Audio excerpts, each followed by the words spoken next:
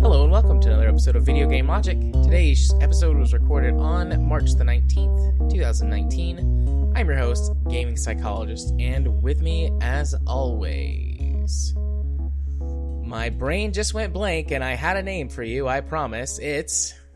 Caffeine Rage, and let's be honest, your brain is usually blank. That is fair. On today's show, we will of course be discussing the games that we've played this week. Google enters the gaming Stadia. The Steam Link Anywhere gives you PC access. Well, anywhere if you have the bandwidth.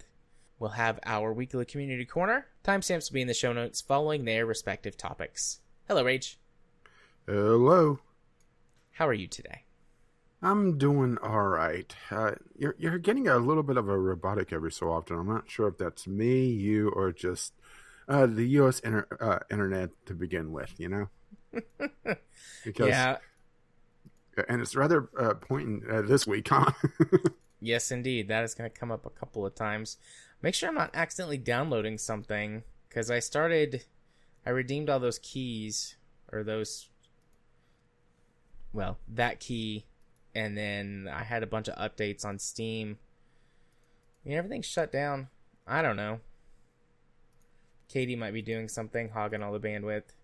Oh, I didn't leave the 4K YouTube video up. That would have been hilarious. That would have been. Although I think I would have noticed before now if I'd left that running. But, I don't know. If it keeps happening, I might try and see if I can do something. If we can do something about it. Anyways. Yeah, my brain, for some reason, is just not firing on all thrusters tonight. All it keeps playing is the My Little Pony theme song. Over and Once over. again, this seems like the usual state. It's just you don't voice it. No, I mean, I've always liked My Little Pony. Like, I've never kept that a secret, but I typically go through phases with things, and my last My Little Pony phase was several years ago. But my kid recently discovered My Little Pony, and he loves it. So I've seen 6 hours of My Little Pony in the last few days.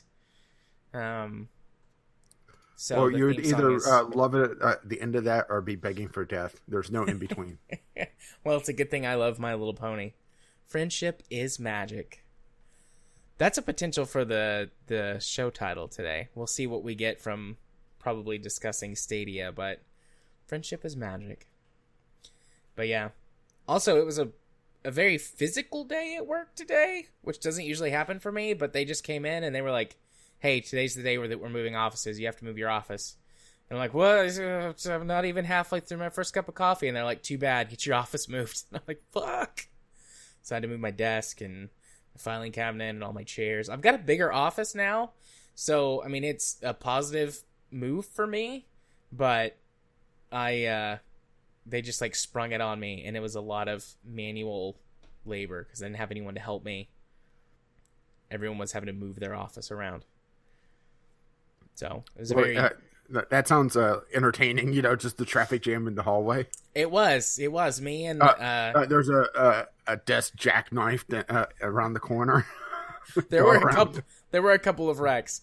Me and the person who took my office, like I swapped offices with this person, and she and I just kept walking back and forth, like passing each other in the hallway, and we like made a game of it, and we're like doing like making silly faces and like cracking jokes and stuff on our mini trips back and forth. They're changing up a whole bunch of stuff in the office, trying to increase efficiency for the med staff, and there's not really much you can do to increase efficiency of counselors, no matter how hard they try, because therapy can't be done in 15 minutes or less. So at least with that attitude, they're like, fuck it, we'll just cram you guys in the back, and all of the big executive offices are in the back. So I've got a really big, nice office now that has got like 2 separate areas in it. It's like got my little office space in the corner with like all my shelves and my desk and your Dean's cradle. Yes, my 2 computers. I have 2 computers now. That's odd because both of them are kind of shit. But hey, I got 2 shit computers, so I'm the king of shit mountain at my office. Oh, there's another potential show title. That is. But then I've also got another separate therapy area with multiple chairs set up in like a circle. We're all gonna sing Kumbaya. Everyone's gonna get better. Yeah, but you may want to refrain from lighting that campfire. Yeah. I don't think the building's up the code. Damn it. I was about to start taking guitar lessons so I could play Kumbaya, light a fire. But you know what? That's probably a bad idea. And also, too much effort for you to do that. You gotta commit, though. Commit to the bit, and I would commit to the bit for something stupid. Like just learning the chords to Kumbaya. Anyways. Speaking of being committed. Yeah. I don't know how that's a segue to games, but unless you have something you want to add. How about committing to my ever-loving hatred of most mobile games? All right. That works. Go for it. One Finger Death Punch, the Android version. 5 minutes of fun, then absolute and utter shit. Okay. Well, I'm pretty sure I talked about One Finger Death Punch probably months or like a year and a half ago at this point. Because, we've been doing this for a while. We have One Finger Death Punch is essentially what it sounds like. It is a fighting game / rhythm game where, on the PC version, it's clicking either the left or right mouse button in sequence, or on mobile, hitting or tapping the left or right side of the screen. And there's various power-ups that you could eventually get, or different combat styles, at least on the mobile version. I can't remember if that's on the PC version or not, but let's just put it this way. One Finger Death Punch, the mobile game, it's a mobile game. In the worst sense of the words. There's a stamina system. And mind you, rounds in this game are sub 30 seconds usually, okay? Outside of like boss battles that are essentially just like long Guitar Hero-esque sections of left, right, left, right, right, right, left, right, that sort of thing. So, sub 30 seconds, and once you're past like the first 5 or 10 minutes of the game, every single match after it is an ad. That's longer than the fucking match I just finished. Oh, it's one of those mobile games. Yes, it's one of those. So you can see why. I kind of had a slight distaste. On top of having a stamina system that slowly regenerates, but it's also one of those that front loads you a bunch of stamina, and it also expects you to go back and grind stuff to be able to either buy it in the store with the free currency or just swipe your card to be able to pay with the premium currency. So like I said, it's a mobile game in every sense of the word, right? Yeah.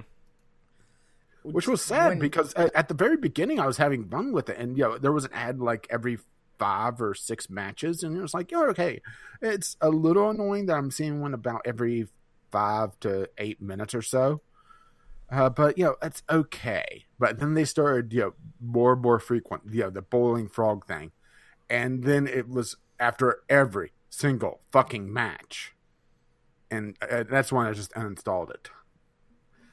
Go ahead. I was gonna say, does it not do that if you go to airplane mode? I actually didn't test it because, for one, finding airplane mode is still a little bit difficult for me because I switched, not operating systems, but versions. So things are a little hidden right now. I think it's just further back in the settings. So, or I should say the quick select on all the settings, because I'm running the latest version of Android now with the new phone. Right. So, there's a little bit of a learning curve on the OS, not as much as going from like Apple to Android, but there is still a little bit there. But it's just, I just had such a distaste for it. And even, switching to airplane mode, well, this is supposed to be a time killer while I'm chatting with, a friend or two online. So if I go airplane mode, it kind of defeats the entire fucking purpose, doesn't it? That's a fair point. Because airplane mode that shuts down Wi-Fi and mobile data, doesn't it? And turns off the phone, But essentially. doesn't Yeah, I mean it shuts down Wi-Fi and mobile data. You can do airplane mode with Wi-Fi on, but then I assume you would get the ads back, so that defeats the purpose of it. Yeah, which defeats the entire purpose.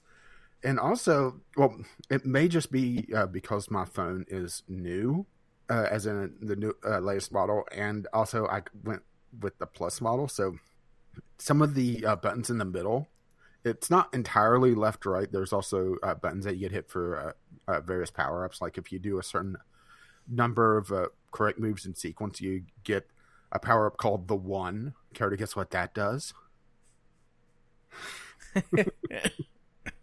That could do a few things related to the Matrix, so... Essentially just instant one-hit kills on everything, which everything is pretty much one-hit kills outside of the multi-taps. But it's more flying across the map, because before that, you have to be within a range, essentially. And if you pick up a weapon during the match, it extends the range. But it just makes you basically fly back and forth like Batman in the Arkham series, you know? Just bounce around like a pinball ball. Yeah. Or ball in a pinball machine, I should say. But because the screen is a little bit taller than what they designed for, it was hard for me to hit. Which, yeah, it wasn't exactly necessary in the early levels. But, you know, they were expecting me to grind down and watch a ton of ads, and just no. Hell no. No. So, yeah. No, sir, I don't like it. Well, that... Good to know, I guess. It definitely doesn't sound like something I'd be interested in. Which is a shame, because I actually like the PC version. But it's just utter shit on mobile. It makes me wonder... Well, I shouldn't say it makes me wonder, because I know exactly what it is. I'm not the demographic for this. But it does make me wonder just how, you know, people put up with mobile games like this. Because I understand, you know, people have to eat, you know. We're going to be talking about that a little bit later. Yeah, you have to monetize these things, but it's monetization to such a degree that it is severely off-putting is a bit much. And this is on top of a store, and unless I missed it, there was no option to go in and disable ads by shelling over a few bucks. So it's a mobile store that has ads no matter what. Yeah, that sucks. I like to, pay whatever, and there's no more ads. No, you're going to have your ads after every 30 seconds, and you're going to like it. Or just uninstall the game. Gary, guess what I chose? I assume you uninstalled the game. Yeah, then I went and bought a damn game to try to find something actually halfway decent. And this was one that's popped up a few times that I've seen on, on a list that's usually titled Android games are actually good. Or something along those lines, or Android games are actually games. So I got Galaxy Trucker, which is a mobile port of a board game, which has recently come to Steam as well. And, well, for one, the mobile version's $5, and it has a $5 expansion that you could also buy. So, hey, no PC tax going around, because the Steam version is $10, and it includes the expansion. Way to go there, huh? Yeah. Good to see good to see that. Or good to not see that. Or, something, right? Yeah. So, Galaxy Trucker, like I said, is a board game where you're building a spaceship, and, well, the mobile version and PC version has a campaign mode that's attached to it, where it's kind of slanting the deck one particular way or another, depending on the mission that you're on. But the pure basis of it is that you're building a ship out of essentially junk parts and with some weapons strapped on, some engine strapped on, a little bit of life support. And you're trying to get it to your destination to essentially sell it for scrap. And the way that the game is actually presented is actually really interesting. It's highly competitive, actually from the start. Where and I'm just going to go through the entire journey, and then kind of highlight some of the differences in the mobile version. Now, I have never played the board game version, so anyone that's played the board game version and I get wrong, I apologize. But they kind of lean towards the mobile-esque stuff on this. So you start off with a grid depending on your ship class. Essentially, Class 1 is the smallest. Class 2 is a bigger ship. Class 3 is an even bigger ship. And there's various alternate configurations that you could have. Essentially just a slightly different shape to the ship, to the grid that you can put stuff in. And on the mobile version, they push you towards the real-time building aspect where you and all your opponents are grabbing cards out of the middle at the same time, and you're trying to throw together the ship the fastest. And each card is one of, I think it's 7 or 8 different types, at least so far in the campaign. There may be more.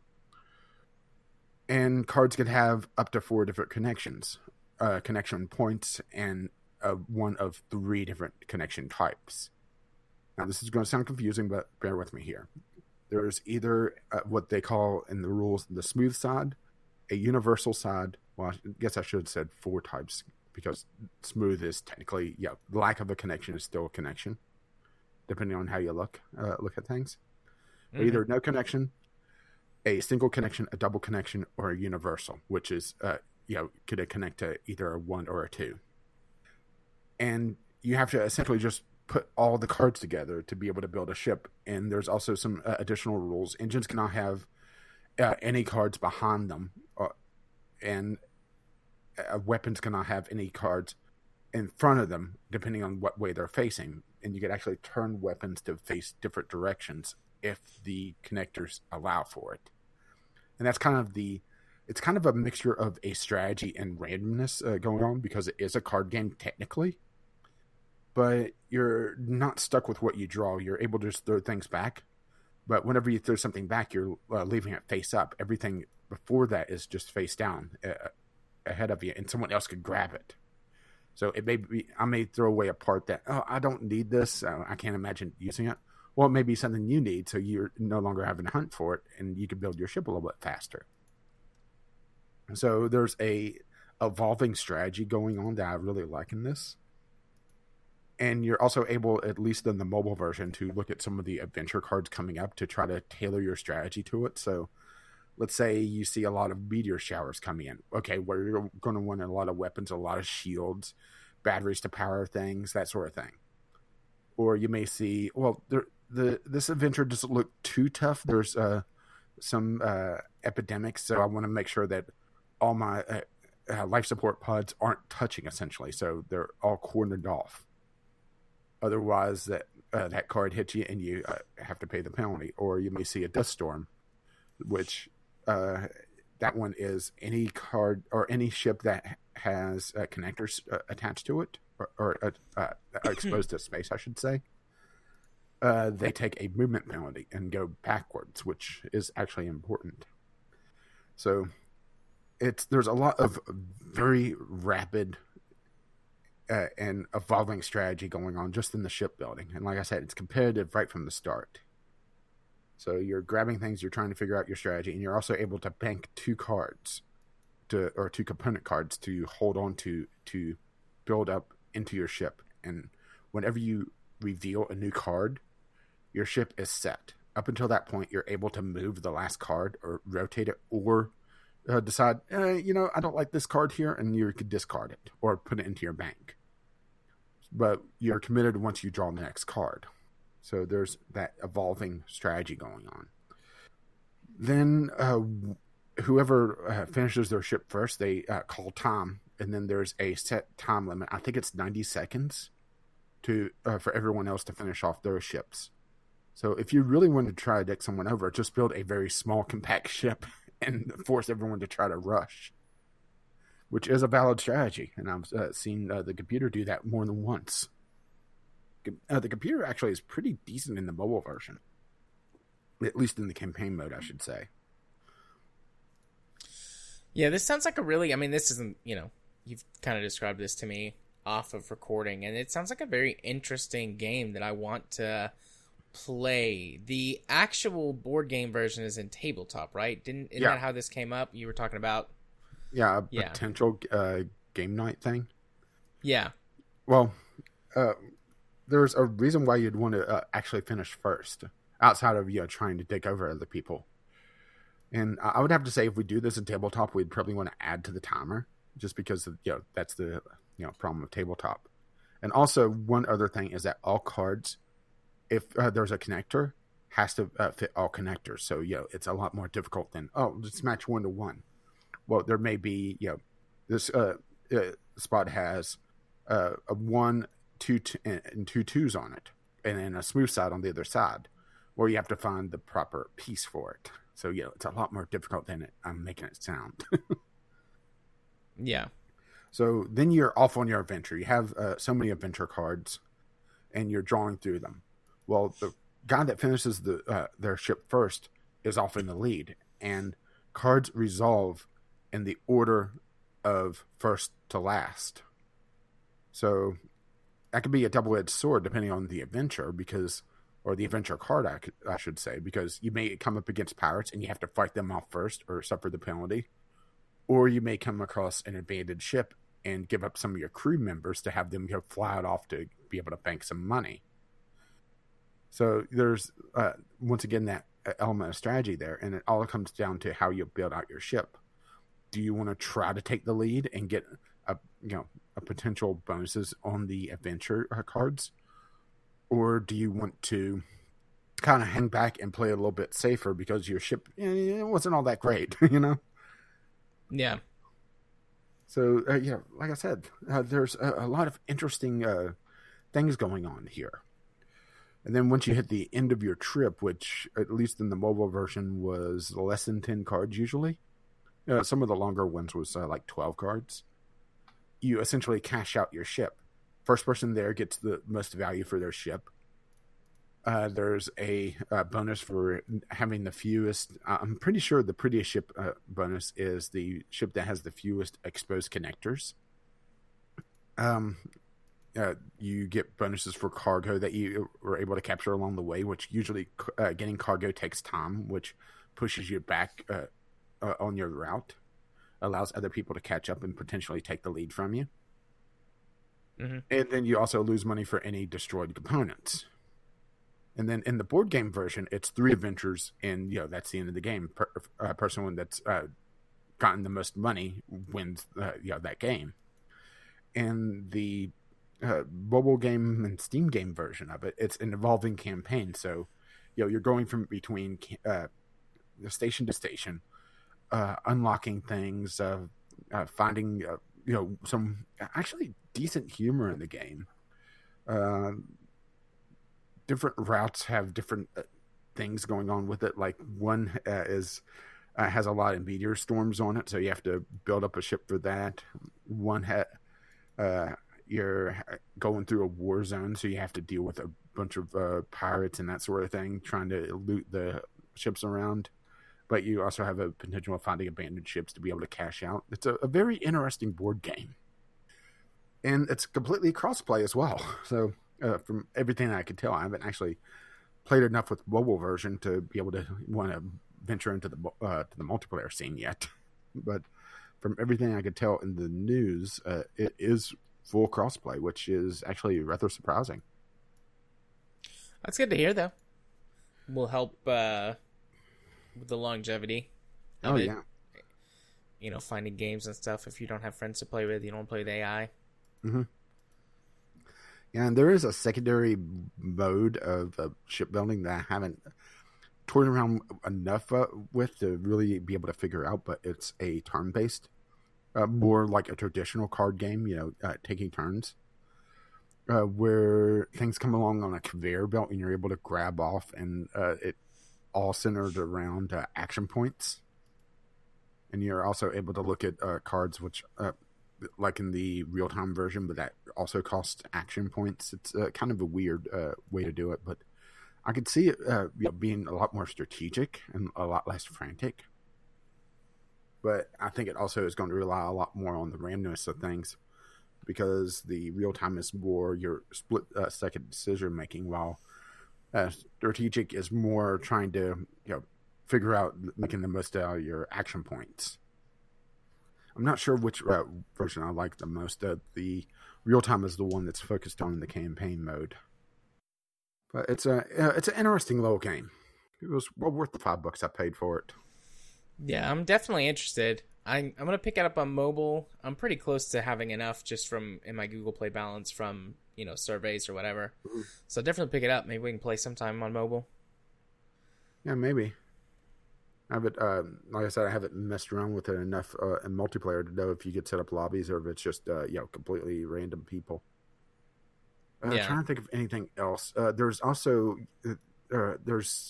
aliens that you eventually unlock, or at least I should say eventually unlock in the campaign mode. That's also an interesting sub element of things. So each life support capsule, for lack of a better term, component is able to hold 2 crew members.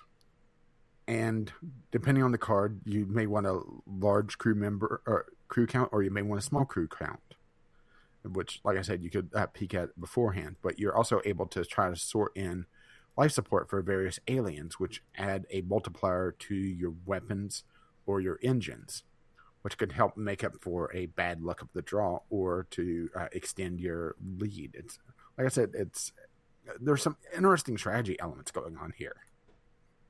But the flip side of that is that only one alien can be in a capsule, and it has to have an attached life support system of that particular type.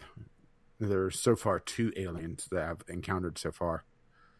So, it's giving up a crew member and potentially not having enough crew to be able to board a space station to loot it, or be able to harvest or I should say, be able to repair an abandoned spaceship to be able to go junk in exchange for having better weapons for other cards.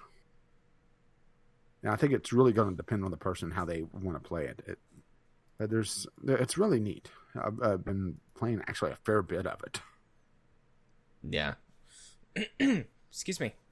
Yeah, like I said, it sounds good, interesting. I'm definitely going to pick it up at some point. Typically, a game is really good whenever you're like, yeah, I really like it. This is neat. Or whatever. So. Or I don't absolutely hate the model. Yeah. Because I'm like the anti-mobile guy. Yeah. I don't put up with a lot of mobile bullshit. No, you definitely do not. And speaking of not putting up with bullshit. Yeah. So, 2 Point Hospital. I'm torn on this one because I want to like some aspects of it, but there's some other aspects that just really put me off on it. Well, 2 Point Hospital is one of 2 hospital simulators that released last year. There was a more serious one that came out that I'm blanking on the name of, and 2 Point is essentially the spiritual sequel to Theme Hospital.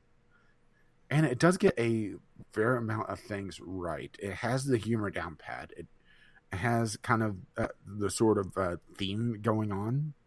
Kind of a goofiness going on with a little bit of serious as well. But it feels so damn micromanagey. As in, each individual room not only requires the very basics that Theme Hospital did, but in order to get the rooms up in prestige, which is required for some of the challenges to be able to progress, or just to make the doctors happier, you have to micromanage every single room. You have to put a lot more stuff in it. And it gets a little bit tiresome, even with a copy-paste tool, to be able to just set up the another general practitioner's office, which gets used a lot in the diagnosis process, or setting up another scanning room to be able to set up a flow of people running through the hospital, which is a bit irritating. And also, it seems like they removed or they pushed the AI hospitals back so far that there's no competition. It feels like it's more the City Skylines model of just mess around with it until you win, which is fine and all if you're in the mood for it, but I was looking for a little bit more of a challenge going on. To be fair, I only played like the first half dozen levels, but there's not that many in the base game. And it also follows the, kind of the borrowed bubble-esque rules of, okay, well, you beat this level, but not really. There's 2 more challenge stars that are going to cause you to just either scrap everything or just sit here and wait and wait and wait. Which, like I said, I'm torn on it because I like the humor of the game. Seeing someone come in with mock star disease, as in they're dressed like Freddie Mercury dancing around. Or someone suffering a mom crisis, as in they're going around momming and have to be talked sense into. Or someone suffering from monobrow. Or there's a pandemic going around where someone is suffering from collecting too many kitchen gadgets and they are being fused with them. Or someone just having lightheadedness, as in their head is now a light bulb. Which is actually, that one I know is borrowed from the original game. Like I said, the humor is on point here. It's just it just feels like there's something missing, and I can't quite put my finger on what. To be fair, I only played during the free weekend, and it feels like it's a lot more of an expensive game than what it feels like in the actual content. You know what I mean? Where it feels like, okay, this would be a really good game for this price point, but it's like double it, you know? Yeah. I know that feeling. I get that feeling a lot with the games that I play. Yeah, I think it's just the simple fact that it feels like, at least in the first, I would say, half dozen or so levels, it's still on a very slow tutorial and there's no challenge, which may be partly my fault, just not going far enough in it. But it's also, there's not that many levels in this game. So, to have a lot of the challenge be, hit the 2 and 3 star stuff, that's a little troubling, Yeah. I mean, this is not a cheap game. This is a $25 game. And it feels like, it's a $15 game in my opinion. I mean, even on sale, it's still at $23. And they have 2 DLCs already at $9 a pop. Okay. I was going to say, is 2 Point fully released, or is it supposed to be early access? No, it's fully released. It's just one of those things. Well, to give you an idea of how micromanaging things are, in a bad way, I should say, is that the temperature control. All right. There's no central heating or cooling, at least as far as I got. So, in order to maintain proper temperature on the maps that are either too hot or too cold for people to just be able to walk around and be happy, you have to place radiators. All right, fairly standard. But rooms don't share heat, or they don't radiate off heat. So, there was one instance where people were half freezing to death when they went into the bathroom, but the bathroom doesn't have a doorway on it, so it's open air. But because I did not build a radiator in there, it still counted as this cold spot in my hospital. And I was trying to figure out why people were complaining about the cold. Well, it's because they went in the bathroom and the toilet seat was cold. And it's just that's one of those little things, Yeah. And also, research and training is also a little bit of a bugbear, in my opinion. So, each individual, staff member has various traits, but they also have different abilities that they learn. And as they essentially gain experience, as they work in the hospital, they rank up and unlock training points that they could get new attributes assigned to them, or new abilities assigned to them, I should say. Well, some rooms require certain traits. Not too bad. I can understand that. But the game could also utterly screw you if you're not getting a good roll of the dice and you're getting the doctors or the janitors that you need. And the reason why I say the doctors or the janitors mostly is that, okay, somebody dies, they leave a ghost. Only way to get rid of a ghost is to have a janitor that has the ghost capture trait. Or ghost capture ability. I'm using them kind of interchangeably, but they're two different things because traits are also how often like a doctor with a green thumb may water plants that's in their room or that they pass by whenever they're on break to take some pressure off your janitors, or they may get hangry, and yes, that's actually a thing in the game where if they get too hungry, they start to get mean and start upsetting patients. Yeah, I'm familiar with that. Katie gets very hangry. Well, and I'm off my little train of thought here for a moment. Sorry. The training aspect, you are able to add the abilities to them, but it just takes so damn long that if you're getting a bad roll of the dice, well, you may as well restart the level because you're not going to get a psychiatrist that you need to deal with all the patients coming in that have like Mockstar syndrome. So your hospital is infested with Freddie Mercury's, and there's no way to deal with them, and you're not getting the money to be able to run your hospitals. It's kind of a catch-22 there, right? Yeah. And kind of the same with research. To get research up and off the ground, you have to have a researcher, and that's a very particular attribute to be able to learn. So you either have to hold off your research until someone shows up with it, or eventually just train somebody with it. But that's rather expensive to be able to get a doctor and then train them to be a researcher and pretty much a dedicated researcher. So, and it's also time intensive because it's it's not exactly an easy thing to train a doctor. No, takes time. It's not just you can't be done in 15 minutes. So there's that. It sounds like I'm nitpicking on that, but it's one of those things that it feels too random to be able to figure it out, or I should say, not be able to figure it out, but be able to. You require too much of a roll of the dice to get a decent enough start to be able to have your hospital sustain itself, which is irritating, especially in a management game like this. And it just feels like there's not that much of a challenge.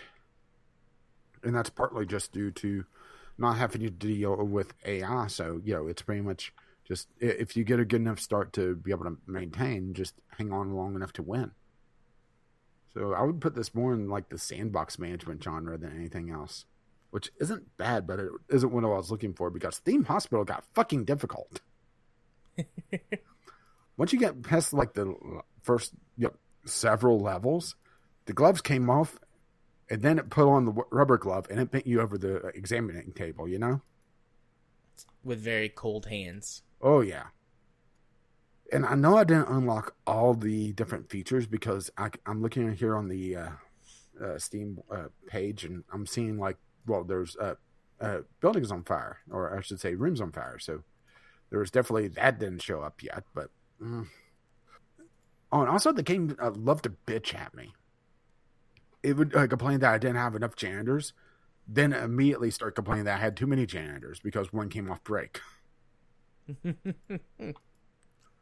Well, okay.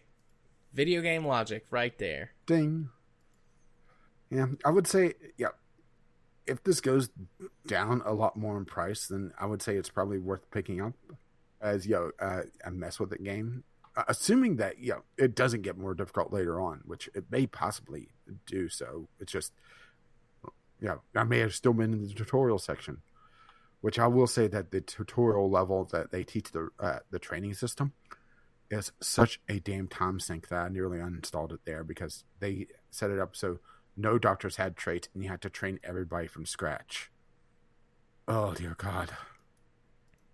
Seems like it'd be a slog. Oh, yeah. It's just not at this price point. I think that's the main thing, not at this price point. Right. Well, looking to see what's all-time historic lowest price, $20, not on Steam, but all-time price, $20 somewhere, direct to drive. Yeah, that's still a bit much in my opinion, at least based off the opening levels. May get a lot more interesting later on, but I have a feeling that After the seeing people run around with as mummies and moms and clowns and that sort of thing, it's just it starts to get once the novelty of the humor wears off and you're left with more of a sandbox. It's for a very particular audience, and I'm not sure if it's for the audience that used to love Theme Hospital, which disappoints me. Yeah.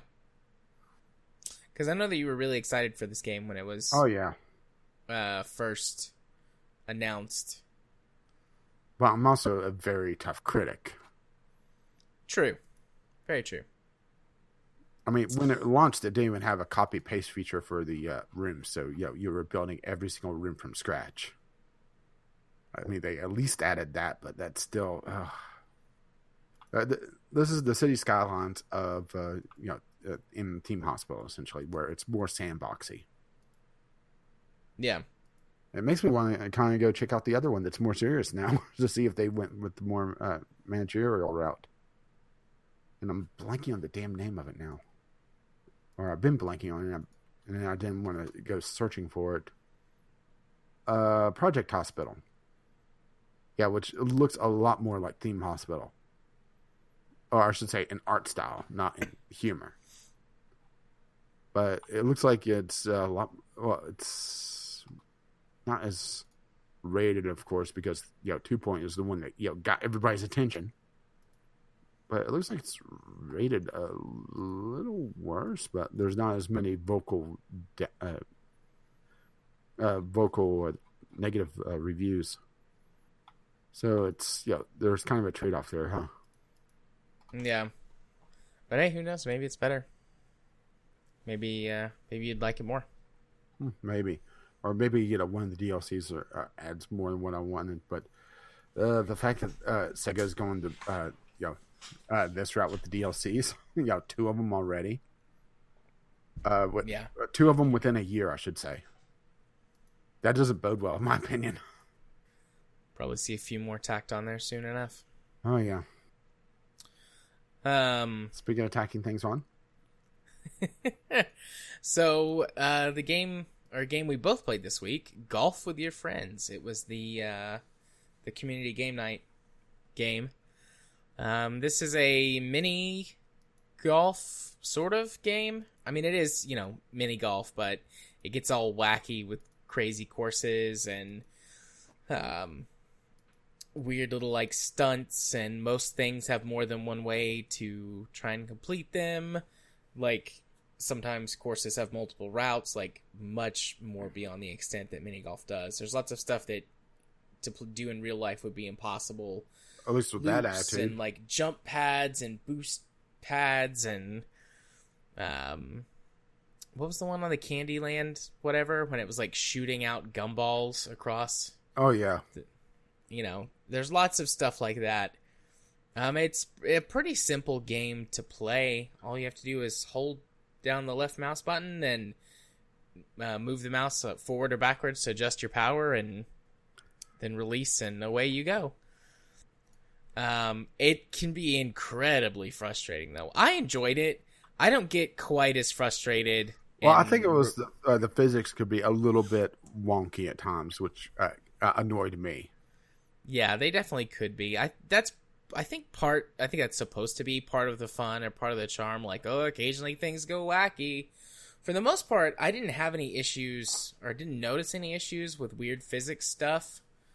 I had a couple things that the game decided, no, you didn't make that putt, or no, you actually hit that rock in this way when everybody else hit it the other way, Yeah. Which irritated me.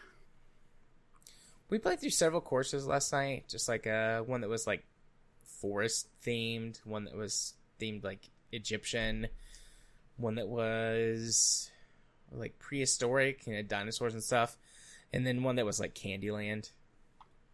I enjoyed all of them. I liked the Candyland the best because it was bright and happy and very prettily colored.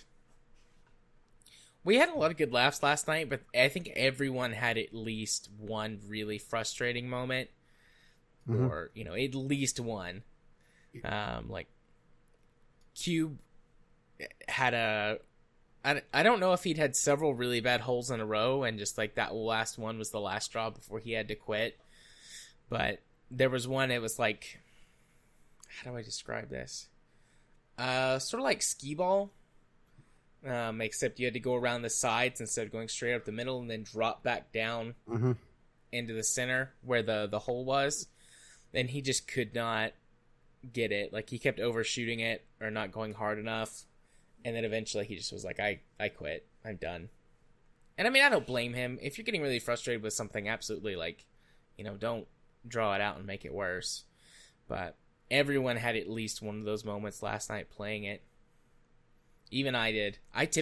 Things typically don't get to me, but I had one on the prehistoric course where I just could not get one, and I stroked out. I couldn't even get past the starting spot. It took me like 10 shots before I got past that first little curve. I kept like falling off and being reset back to the beginning. Yeah, and I had one that I timed out just as it went in the hole. Yeah. So I ended up adding several strokes to my count, and yeah, it just I realized that's kind of the name of the game, where it's just it is meant to be wacky, and but it's one of those games that I think is good for a round or two. If you play it for too long, it's just you're never going to want to play it again. I think it was a mistake to have it for an entire night. It should have been like a double feature or something. Well, let's see. We played for about 90 minutes. I would say that's probably about 45 minutes too long. It felt about right to me. But I couldn't have played much longer. Like that last one, I was like, I could go either way. But after we finished that last course, I was like, okay, I'm done. I mean, I did need to start getting ready for work and stuff. But I mean, I could have stayed up a little bit later and played another round. But I just was like, okay, I'm done.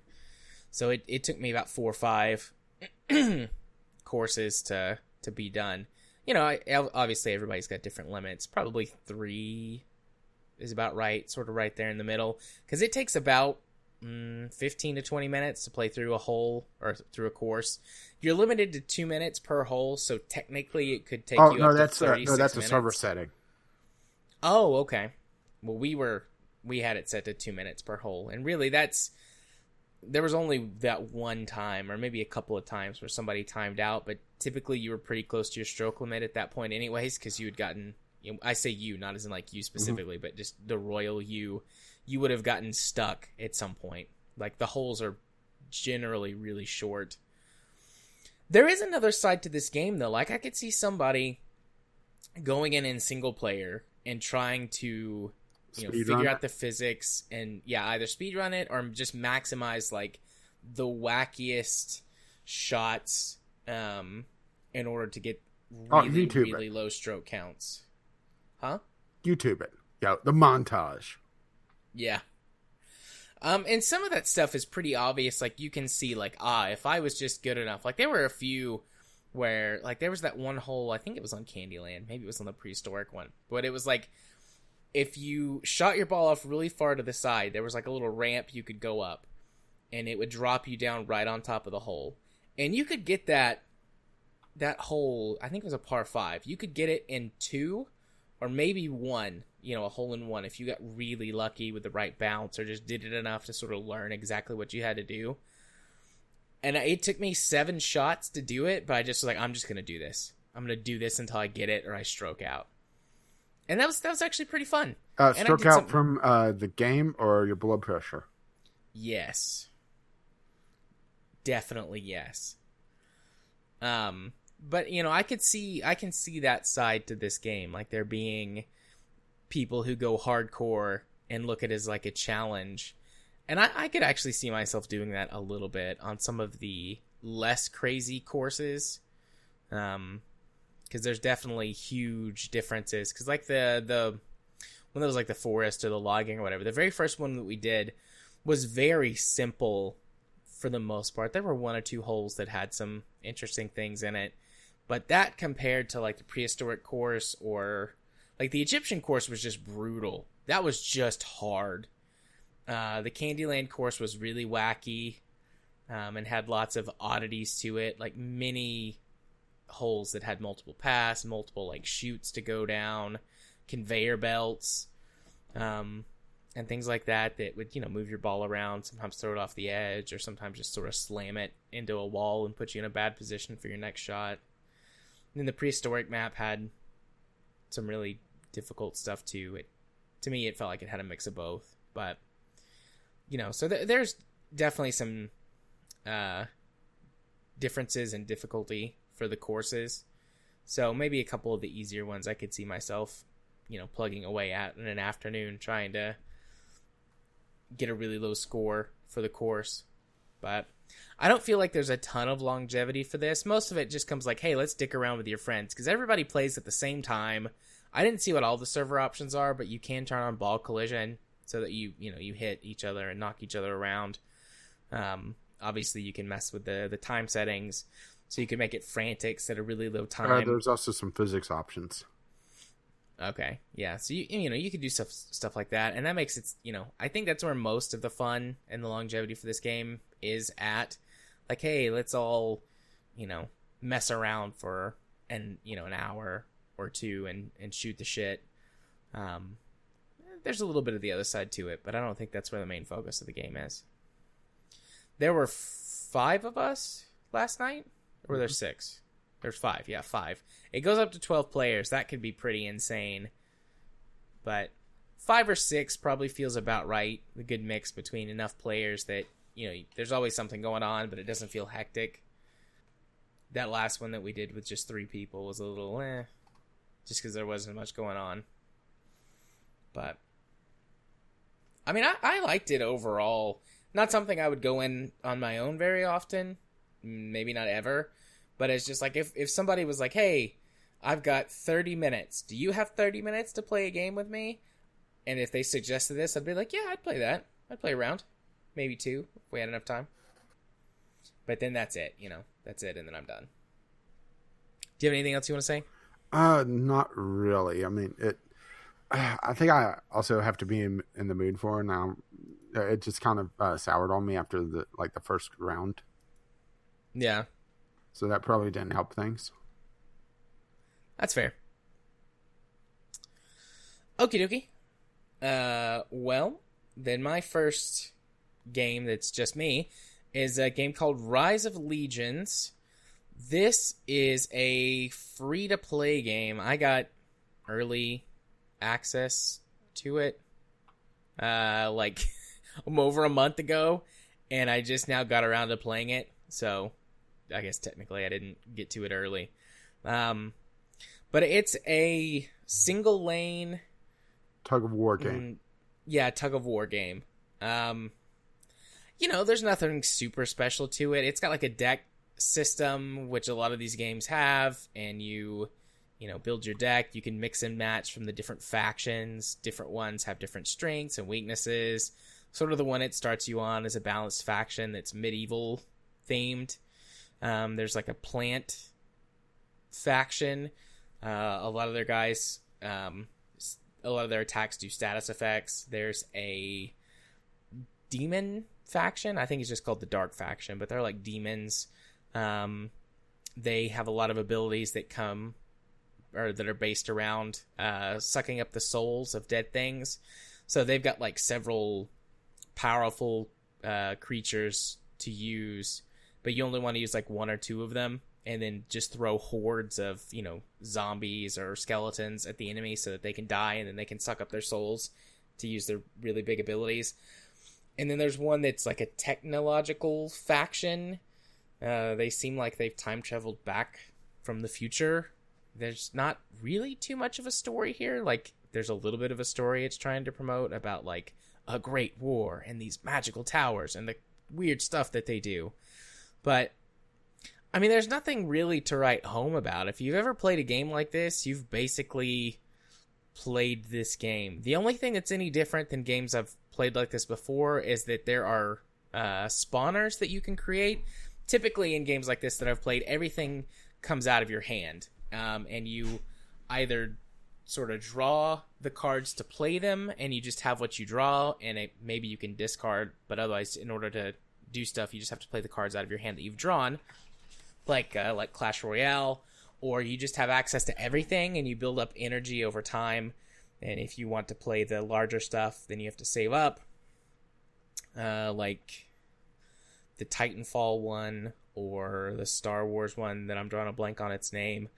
But this one, one of the types of cards that exist are spawners, and you plop them down at your sort of starting position, and every so often, it's on a timer, it's like 20 seconds or so, there will be like a spawn wave, like, it's not represented very well, it's like these little rings on the spawner plots, and they will randomly appear, and they go through a cycle, so it's not like you can get them missed, but the pattern is random for every wave. So you place them down on this sort of grid. You can see it in a couple of the screenshots. Like actually the very first screenshot, that thing behind the crystal is the spawner plot. And you can kind of see these little rings that are lit up on it. And the more rounds you progress through, the faster the rings light up. And then once they sort of blink out, then if you've got a spawner sitting on top of one of those rings, it will spawn whatever is sitting on top of it. So, you put like some knights on there, and the thing blinks off, and they will spawn at your crystal and just start running across the whole map. So they're more of a long-term investment.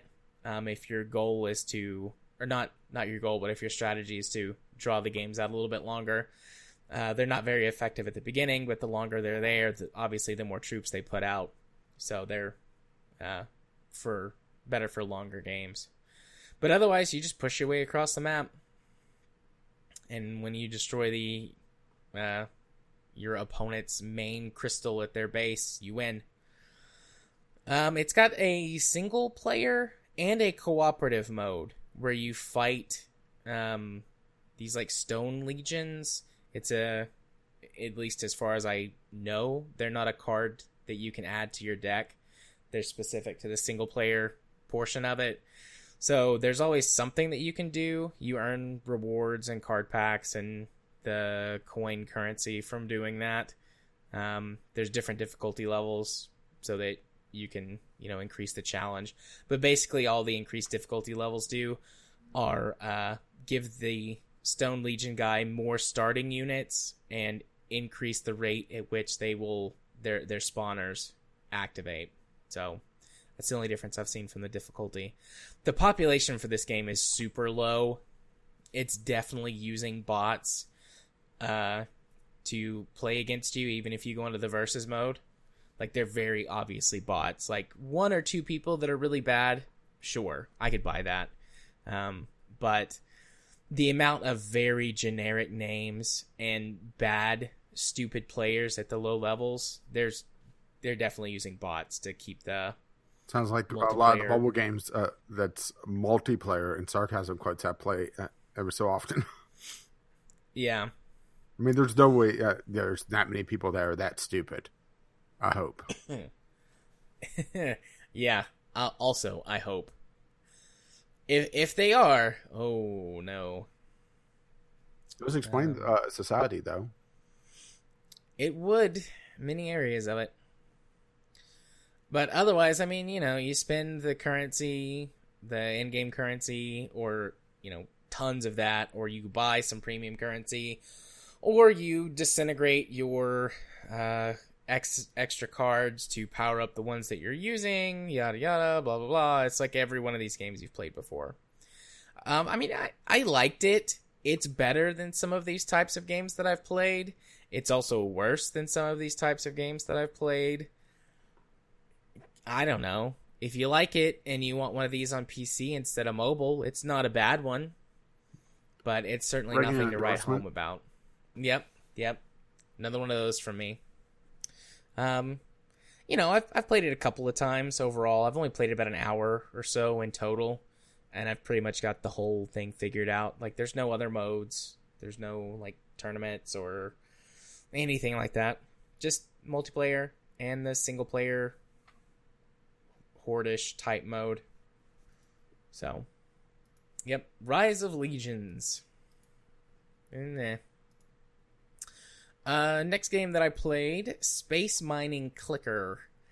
So this is one of those clicker games, obviously, it's in the title, but when I saw it, I was like, is this one of those games that tries to do something, like, interesting or weird or throw a twist at you? And it doesn't. It's an idle clicker game. It's got a sci-fi space theme. The screen is... It's not static, but there's no map to move around. There's nothing to do other than click on stuff until you have enough things to upgrade to get the automation, and then just wait to get the resources that you need to upgrade. It sort of hints that there's going to be something interesting at a certain point. When you've completed the first few objectives, you get to choose a side between Let me guess. Empire. It's a coat of paint. Yes, it is. Between the Empire of something and the Alliance of something. I don't know. The names honestly don't matter. Because, it's just a coat of paint. You get bonuses. It doesn't take very long to get through this, and I found an exploit beyond just, running an auto-clicker thing.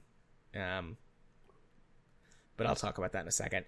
But anyways, so I played through both of them, and it's the same. You just get changes in the dialogue from it. Instead of it saying, we're the Empire, and we need you to do this thing for us as a mining operation because reasons. And then, the other one, it's we're the Alliance, and we need you to do this thing for us against the Empire, even though you're a mining operation, because reasons. And this same thing is the final mission objective, whatever, is the same. There's a big super weapon ship you're supposed to build. And then you do that, and it gives you, some choices to do, but they all lead to the same thing. And it doesn't really matter which one you pick. And then the game ends, and it's thanks for playing. You can restart it. So, it's just why would I?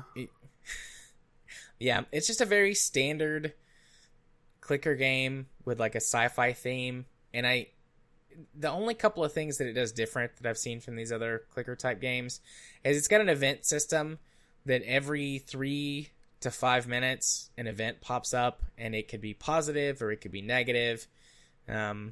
Positive ones are things like, something reasons you collect double resources while this event is up. Or, something reasons less cargo ships come to trade with you because pirates or something like that. And the events are totally random. You can get the same one multiple times in a row. You can get a bunch of good ones. You can get a bunch of bad ones. But you build these radar dishes, which you're supposed to only be able to activate once every 2 minutes. Each dish can be activated once every 2 minutes. And it gives a small boost or reduction. It boosts a good thing, and it minimizes a bad thing. But you can exploit this system, at least when I played. There's been 5 updates, so I don't know if they fixed it or not.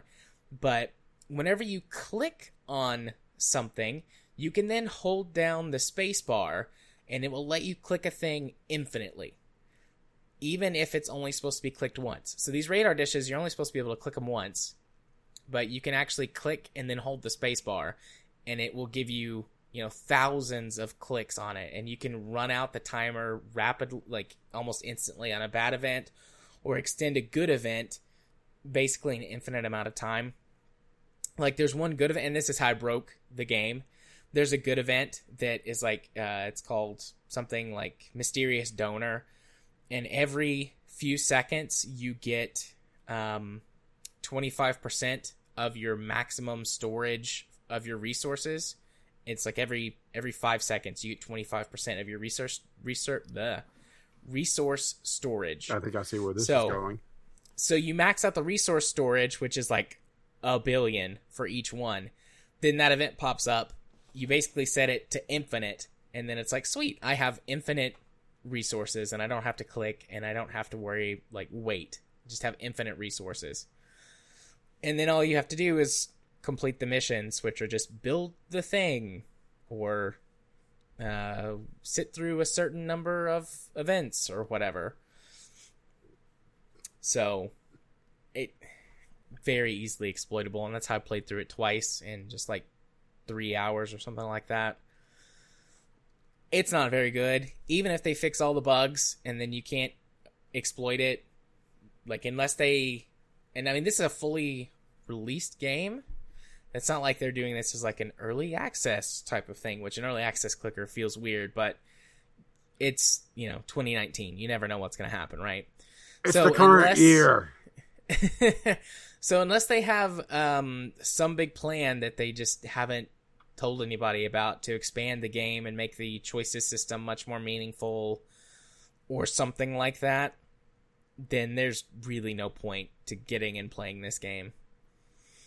Even if it was like 99 cents, it's not worth 99 cents. There's just nothing here. It's a standard clicker game that is very broken and easily exploitable. And if they fix the exploits, then it's just boring. So, it's really sad because I've played several clicker games that I really enjoy because they do something weird or wacky or interesting. And I think they were trying, but they didn't get it right. Which is sad. So basically, this game is what I expect all clicker games to be. Yeah. This game is what you expect all clicker games to be. Except maybe you pay for it up front, so there's no microtransactions or anything. At least not yet. So... Well, it is the current year, so don't count that out. It's not begging you to spend money on space potatoes.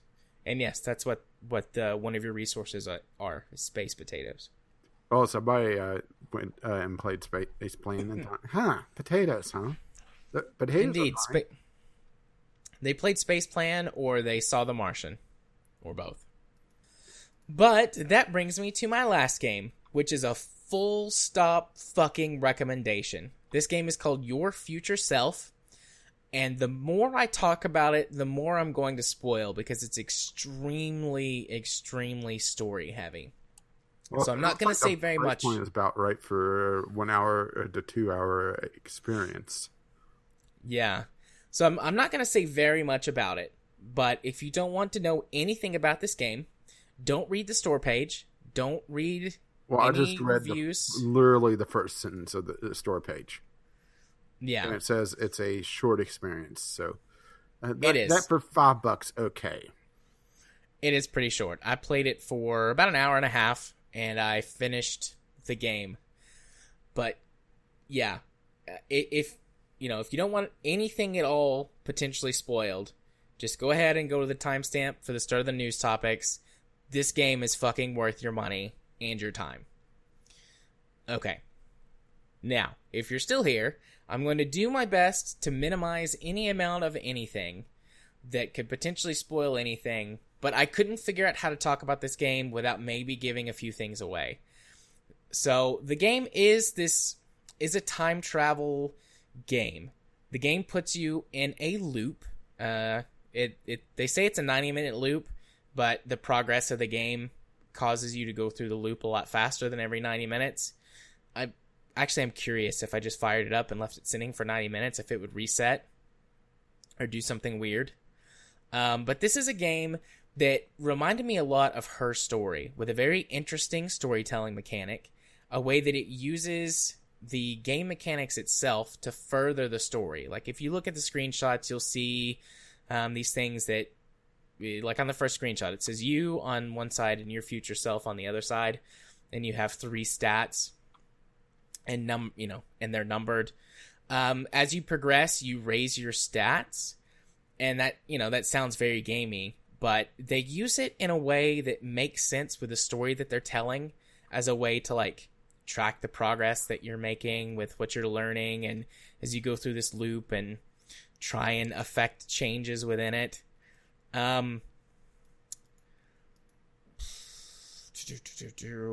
almost said something that was like a huge spoiler. This game is very hard to talk about just because there's so much. Because the story is... I mean, the story is the main thing of the game. Should we just make this a game club game at some point?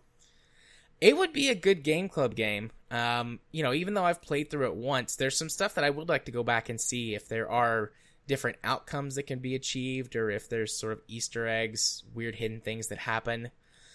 But yeah, I was very blown away by how good this little indie game was. There were a couple of things that I spotted coming. Like, I figured out a couple of the things about the game. I figured out one of the, air quotes, twists in the game.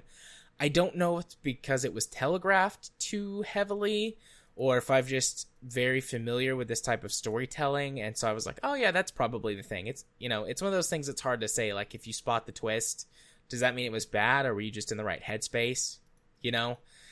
But I felt like it was very well done. Very, very well done. The only problem I had with, the only thing I didn't like, is it has got the, I can't think of what the effect is called, but like, when you point a camera at a CRT and the refresh rate is off of the frame rate or the shutter speed from the camera, so you get that rolling line on the screen. Yeah. It's got that the whole time. It's frustrating. It's one of those things that they use mechanically to actually signal different things in the game. Like, you pick up on that at one point. But it was still really frustrating. I got kind of used to it after about 10 minutes. But initially I was like, oh, this is really bad. If this game isn't good, I'm like, it's going to annoy me. But like I said, then things start to change, and then I kind of got used to it. It's a really good game. Really, really good. I was very impressed. So, if you didn't skip by because you didn't want to hear about absolutely anything, and you're still here, like, again, go get this one. It's worth $5. I'm sure at some point it'll be even cheaper. It just released a couple of weeks ago. So, this is one of those games that'll roll around on Steam for probably, 99 cents at some point, and buy it. The entertainment and enjoyment that you will get from this game is well worth that. In my opinion, it's worth $5 for sure, but I know that people value different things differently, but it's definitely worth picking it up on sale if you see it then. So yeah. Yeah, I've also been trying not to pay attention because I do want to play it at some point. Yeah. I try to be as vague as possible. I hope that anyone listening didn't pick up on anything. I almost said a couple of things. That's why I stopped myself. I'll cut out the pauses in the edit. But yeah, I stopped myself a couple of times because I almost said something that would give it away. But it's good. It was all blind geese the entire time. Yeah. Alrighty. Well, that is it for games we played this week. Are you doing all right? Or are you ready to move on to news? I think I need to get up and stretch.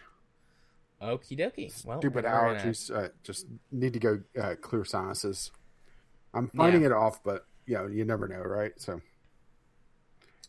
indeed. So we'll take a little stretcheroo, and then we'll be right back.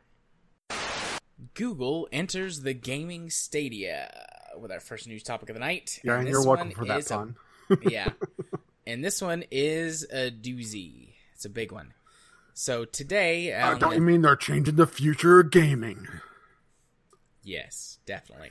So today today isn't day of recording, Google had their conference at GDC where they discussed their new, or revealed officially, their new gaming thing that they're calling Stadia. And I say thing because it's a little convoluted.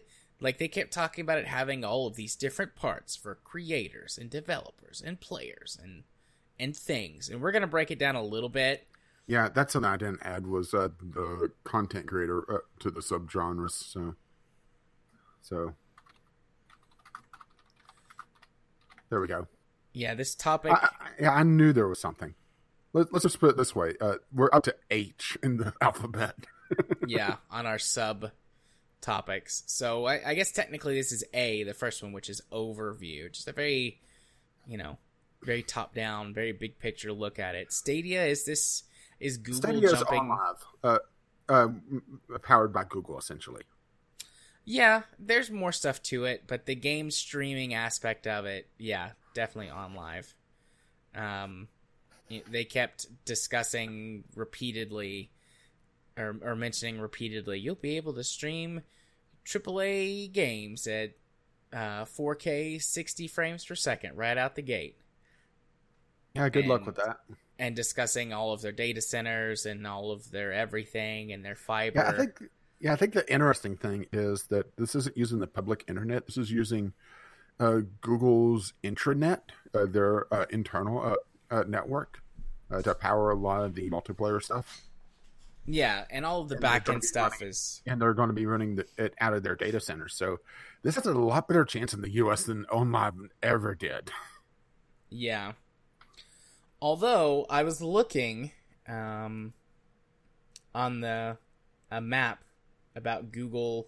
So this doesn't have a list of all their data centers, so that might also make a difference to it. But locations where Google Fiber is available near to me, the closest one is Nashville, which is about a 3.5 hour drive. I'm not sure how many miles away Nashville is, but it's about 200 miles away from me. That's the closest one. So I'm just thinking like, because you still have to go that last extra bit using whatever ISP's network you're going to be going across. Well, it's such a shame that Google doesn't have, let's say, a map of their data centers. Oh, wait. It's something I didn't add to the link, so it is being added now. So the closest one to the both of us, I think, would be Berkeley County, South Carolina. There's Montgomery County, Tennessee, so there you go. I don't know where Montgomery County is. Oh, it's in Tennessee. Well, yeah, but Tennessee's actually a pretty... It's not like a huge state, but Tennessee is very long. It's very long and narrow. So Montgomery County could be over closer to Memphis, which is like 600 or 700 miles away from where I live. Montgomery County, Tennessee is... Wait for it. Clarksville is the county seat. It is up against the Kentucky border, about halfway across the state. Or no, about 1/3. It's northwest of Nashville. So cool. There you go. That'd be your closest, and probably mine as well. Because I'm just looking at these other ones that they have 1, 2, 3, 4, 5, 6, 7, 8, 9 in the Americas. This is assuming that it runs out of all their data centers. So Berkeley County, South Carolina, Colonial Bluffs, Iowa, Douglas County, Georgia, Jackson County, Alabama, Lanier, North Carolina, Mays County, Oklahoma, Montgomery County, Tennessee. Well, they include South America in this. Quilcoria, Chile, and the Dailies, Oregon. So there's only one in the West. And there's only one in South America. So... yeah, but they did say that they're planning on launching in the U.S. Most of Europe, which they have Ireland, the Netherlands, Denmark, Finland, and Belgium. So, I would say that would cover most of Europe, don't you? Yeah. The U.K., which I love that they separated those two during the announcement. Well, it's very pertinent given the political climate there. So yeah, I think they're running out of all their data centers. So it wouldn't surprise me if they start popping up more data centers. But that requires them to lay down the fiber, which it's easier said than done. Yeah. So Montgomery County, depending on exactly where it is, about 200 to 250 miles away, depending on exactly where it is. But anyways, so I mean that's in terms of like, I guess, data travel across, if there's other fiber networks between me and there, that's not terrible, but then it has to go to local, and we were doing some fun experiments with trying to stream like 4K YouTube videos and things like that. Yeah, because they said that essentially if you could let's see, so the US Gamer. If you could run 4K YouTube videos, you could run 4K Stadia games. Yeah, and I could do 4K 30 YouTube videos fine, but 4K 60... I was hitting a CPU bottleneck, but I was able to download it fine, so I'd be good to go on my connection. It would just be the encoding. Because that's Yeah. actually a lot of video data. Yeah, that's a ton. And there's more than just video data it's having to deal with, depending on exactly how they do it. Because, I mean, it has to deal with, player positions, and it is going to be... I know it's a very tiny part of the stream, but your movements and things like that, like, all that's got to be taken into account. And to do controls and everything else. Yeah. But anyways... We're kind of segueing into the service itself. So the main meat of it is, well, they haven't talked about pricing, which is goes down to another portion later, but we'll talk more about that later. But it is a streaming service that you could latch onto from. They showed pretty much every device imaginable. They showed a smart TV using Chromecast. It was. Yeah. They showed a phone. They showed a very low-powered, they called it a Pixel book, but netbook. Yeah. And then they showed a low-end PC running it. And what was interesting was that the instance that they kept logging into, it was constantly updating the save file. So he would move a bit on the netbook, switch over to the phone, and continue from there instead of starting from a save file. So it's at least, depending on the game, a persistent, always updating save file. And I'm not sure how I feel about that, particularly depending on the type of game, right? Yeah, because you could wind up in a situation much more easily where you get back into like an unwinnable situation. Because I'm sure everyone's had that save that they've made that's been really bad, but they didn't know it at the time. But they can't get out of whatever situation that they're in. Yeah, there's a reason why I started if a game supports it, I pretty much fill up all the save slots. Yeah, I use a rolling save system for all RPGs and things like that, just in case. I usually do about 30 to 40 saves on a rolling system. Because then it just starts to get a little ridiculous. But it also depends on the size of the saves, because modern gaming has gotten really inefficient on just how much the disk space they use, which is something I do want to highlight as well, because they talked about using essentially multiple CPUs, so Crossfire, Crosslink, whatever you want to call it. And that makes me a little concerned that games built for this system are going to be trapped on, because it's... Well, remember when DVD started really hitting the mainstream and developers stopped trying to be efficient with their memory usage? No, actually, I don't remember that. Oh, well, I guess I'm old then. Maybe I'm old. But when disk space started to become less of a premium, you started seeing developers being less efficient. A matter of fact, the first Titanfall, to save CPU cycles and massive sarcasm quotes, they had how many gigs of uncompressed WAV files? Oh, it was a lot. And it was for every single language on the PC version, because they just had the disk space to eat up otherwise. So, it's that sort of thing. I'm a little concerned about them, not being as efficient. So, a game that tries to transition, that's built first party for Stadia, is going to be essentially Crysis, or the new Crysis that nobody can run for like 20 years at full power.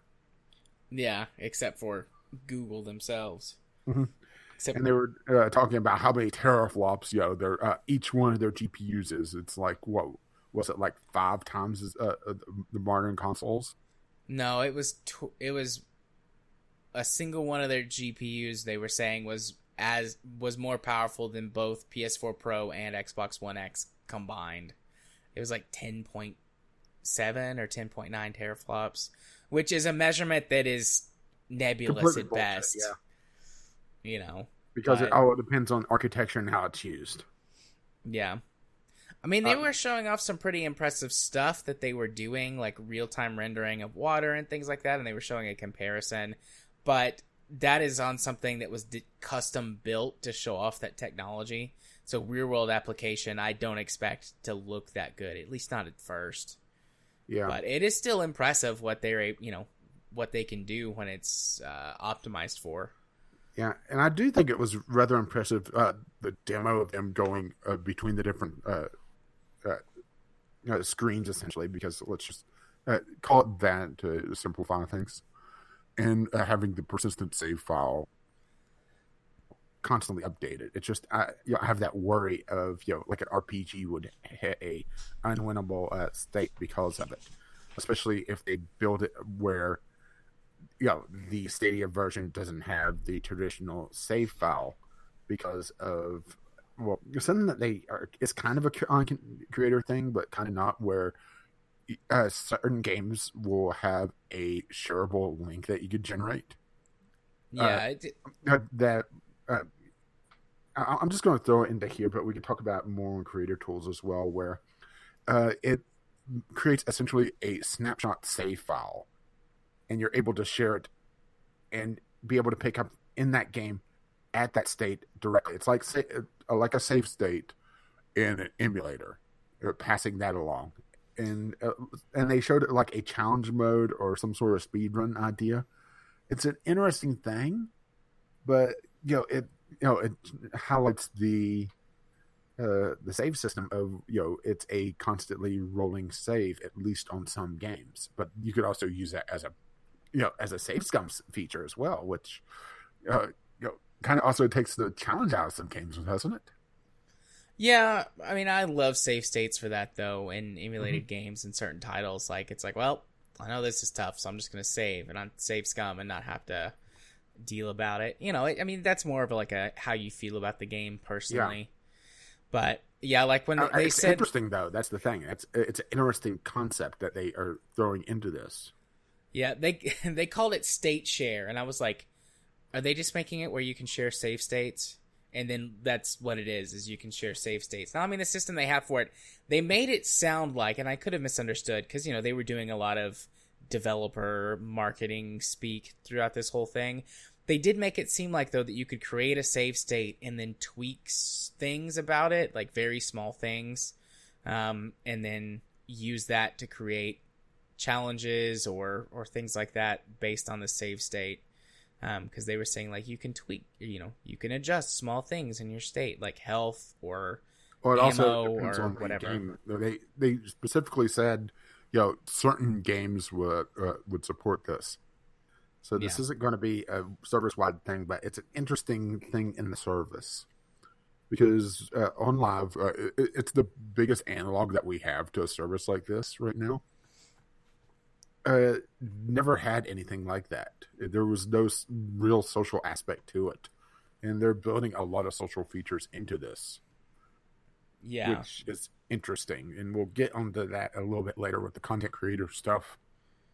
Yeah, going back to their demo that they showed off, going from screen to screen, they talked before like how snappy it was. They kept saying within seconds, and I'm sure they did something to help optimize it.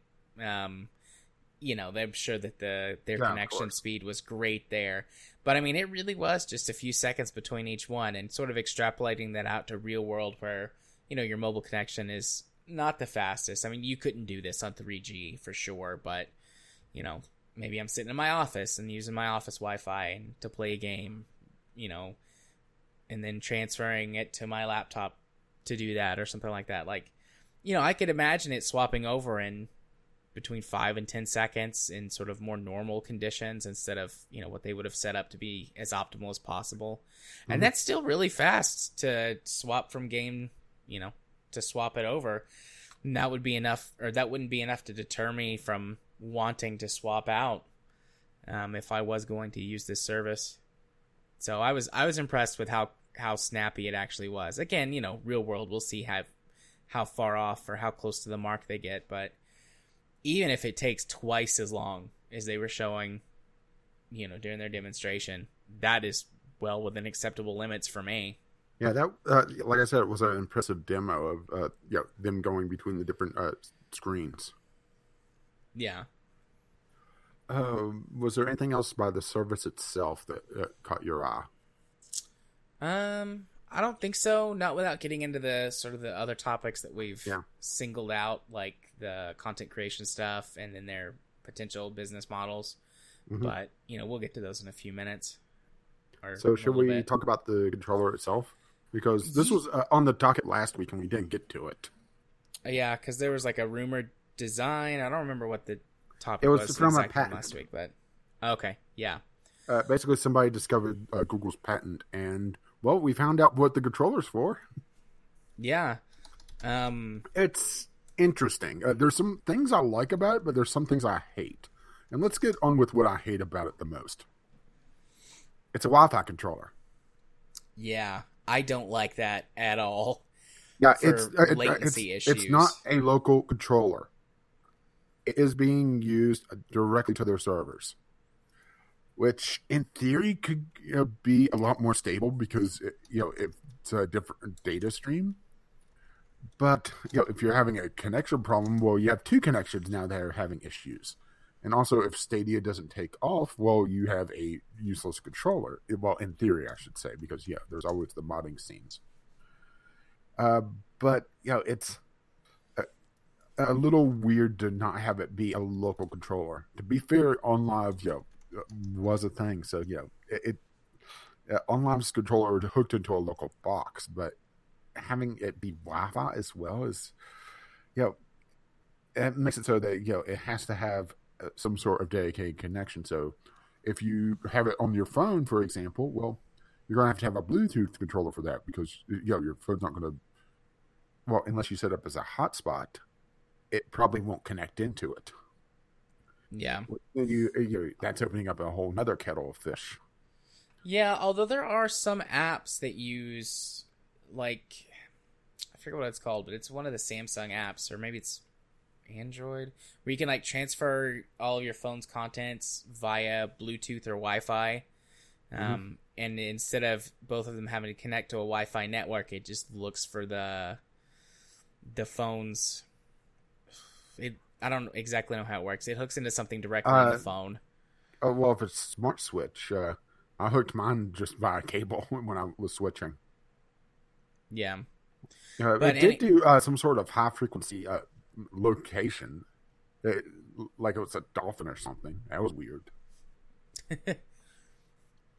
They did say that this system is going to work with any controller that you already have, and also keyboard and mouse.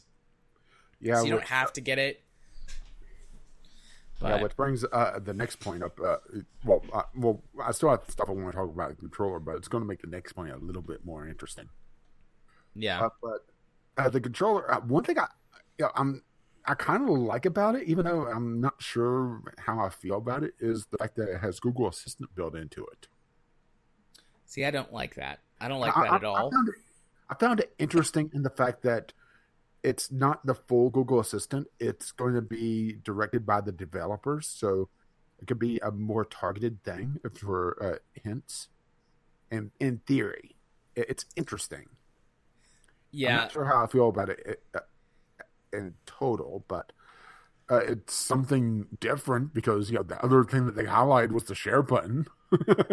Yeah, so the Google Assistant thing, I don't like that because it feels exactly to me like what the voice commands for Kinect were, and but you also the have to realize, touchpad. Well, you have to realize two things. One, voice commands have come a long way, and two, you're not shouting across the room. Yes, but the thing, like, it feels very tack-on gimmicky to me. Like, could you use it? Well, sure. But with these sorts of things, in my experience, is they are very tack-on gimmicky. And, maybe something can be done with them. Like the PS4 controllers, the touchpad thing.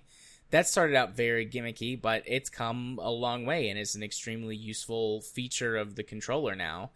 Whereas, the Kinect and most motion controls for the Wii and some other stuff that I've seen like that, just kind of died after a while.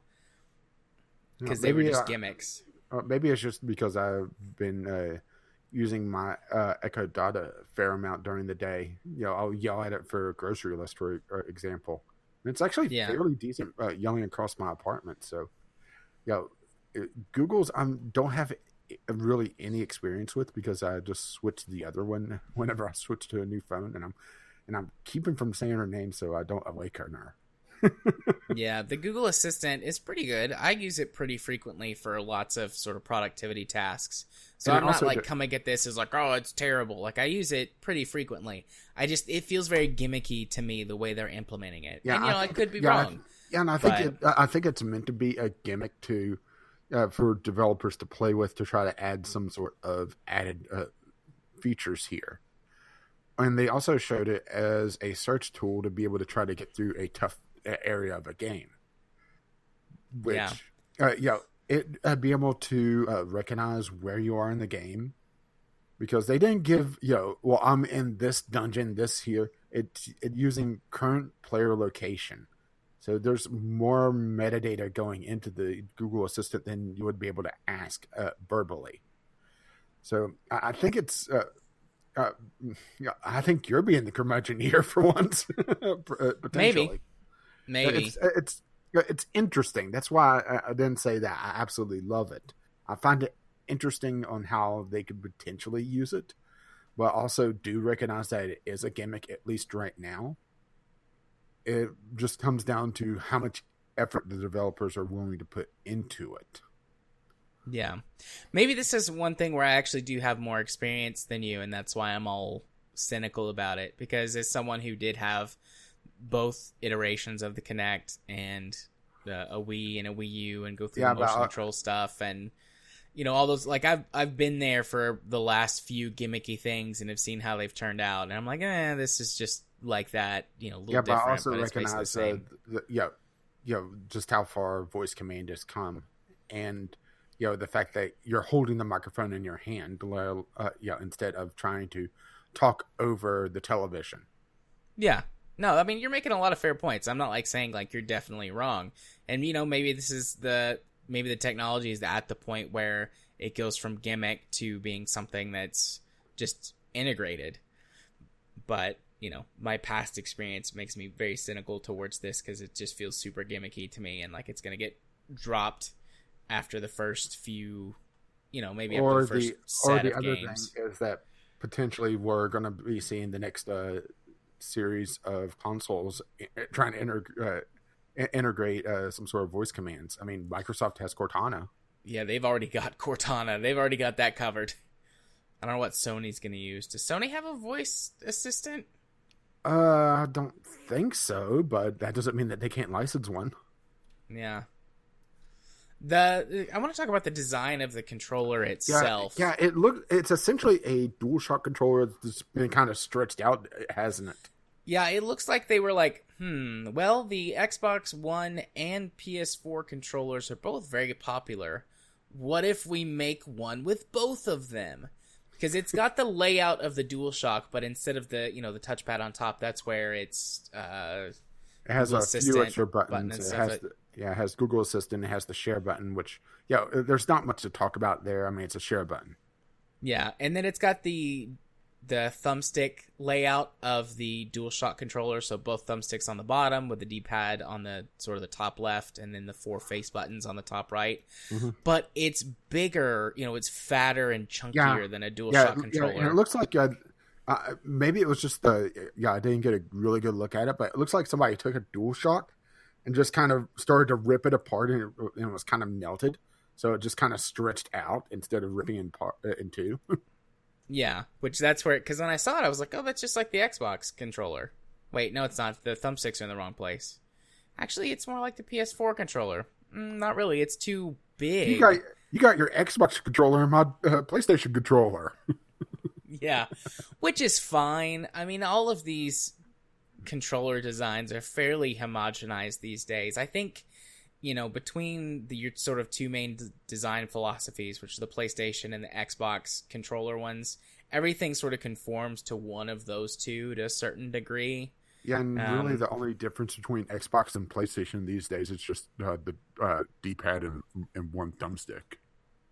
Yeah, which personally I prefer the Xbox layout with the left thumbstick higher, but that might just be because I was an Xbox gamer for so long that's what feels most natural in my hands. At one point, and they stopped producing it, I had a controller from Satec that had a module that you could swap around to the Xbox controller scheme or the DualShock controller scheme, and it had an okay D-pad on it, but they stopped producing the damn thing, and mine broke. So, yeah, I don't know if I'd ever get the controller. Maybe. Definitely not for me. And like, I'm not saying that because I think it's inherently bad or anything. It's just I don't need it. You know, I have controllers, I have keyboard and mouse. If I'm ever going to use this service, like, I don't need that controller. I've got Bluetooth controllers. I've got controllers that, you know, have like little dongles that can plug in and pair, and, you know, like wired controllers. I got everything. I don't need the Google one. So, I don't know. Maybe if they're cheap enough, I might buy one just for the novelty of it. But in general, I don't need it, so I probably won't buy it. Which brings us to crossplay. Indeed. The fact that they're throwing everybody into one pool potentially is interesting. We've seen this happen before.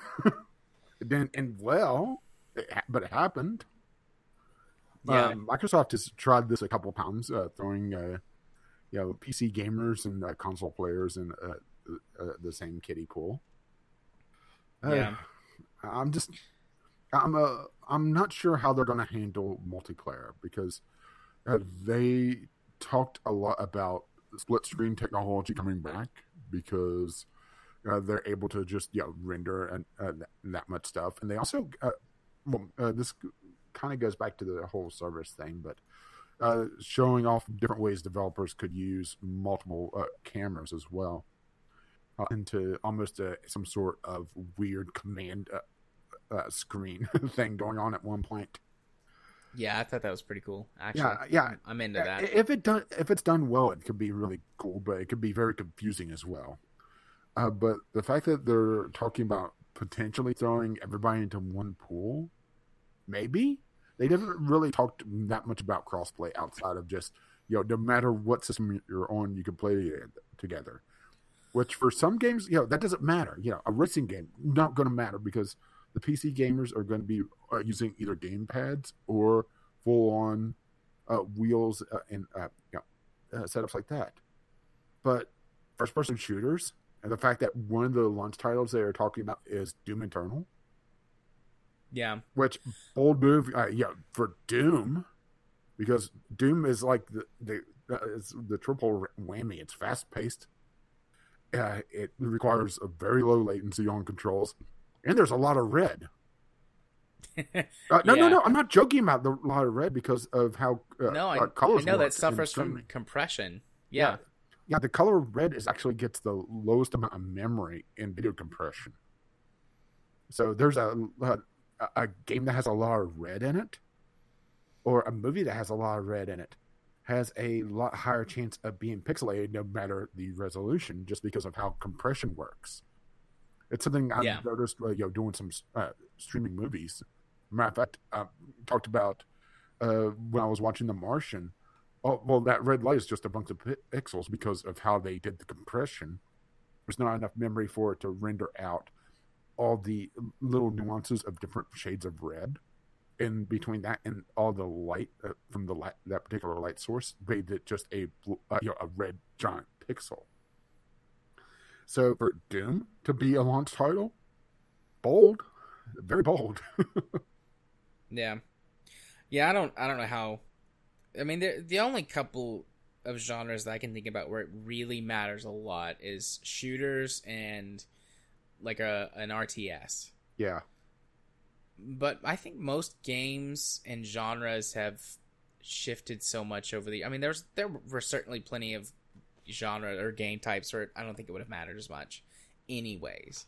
But I think that just stuff has changed a lot, and that doesn't quite matter as much as it used to, except for a couple that have very clear major advantages to keyboard and mouse over I would say controller. The strategy genre in general, more than just RTS, but also ARPGs.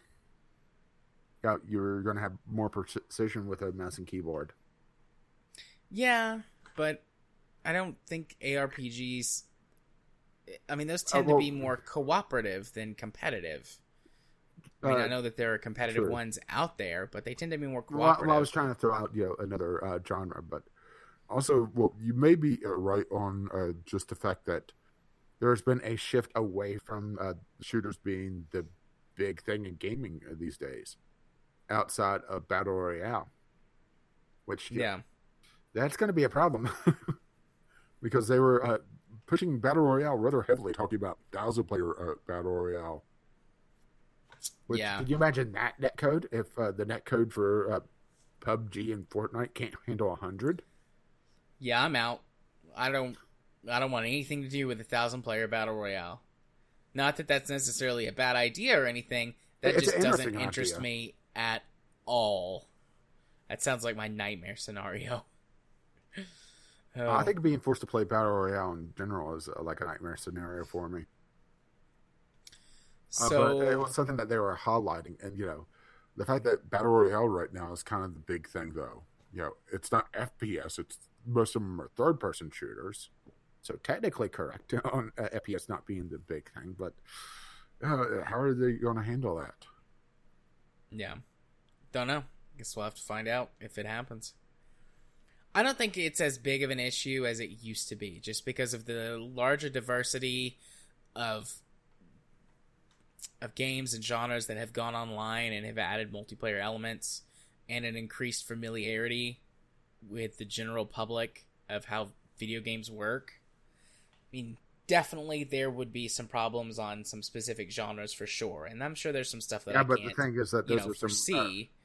Shooters are a very popular genre still, even if first-person shooter isn't exactly as popular as it used to be.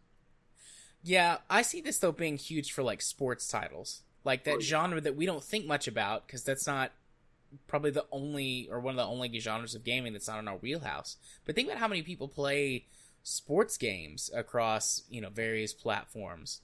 And I don't think that's a genre... Any of those games, football, baseball, basketball, golf, tennis, soccer, that really the control input matters all that much. In fact, maybe even in those types of games, a controller would have an advantage. The analog nature of the control might give somebody an advantage in a sports game. Leaning towards an actual controller over keyboard and mouse. Yeah. So, yeah, you are right in that. I guess I'm more focused on where crossplay would be a problem than where it would help. Because I remember, now I'm blanking on the damn name of the game. It was a Vista exclusive, which also was kind of the kiss of death for it. Halo 2. No. No, the one nobody remembers. Right, that one. They threw full crossplay into it, and it was a disaster. Shadowrun? I think it was Shadowrun. Shadowrun had crossplay between PC and console. Yeah, and PC players were just decimating it. But yeah, I'm just I'm a little concerned about it, that's all.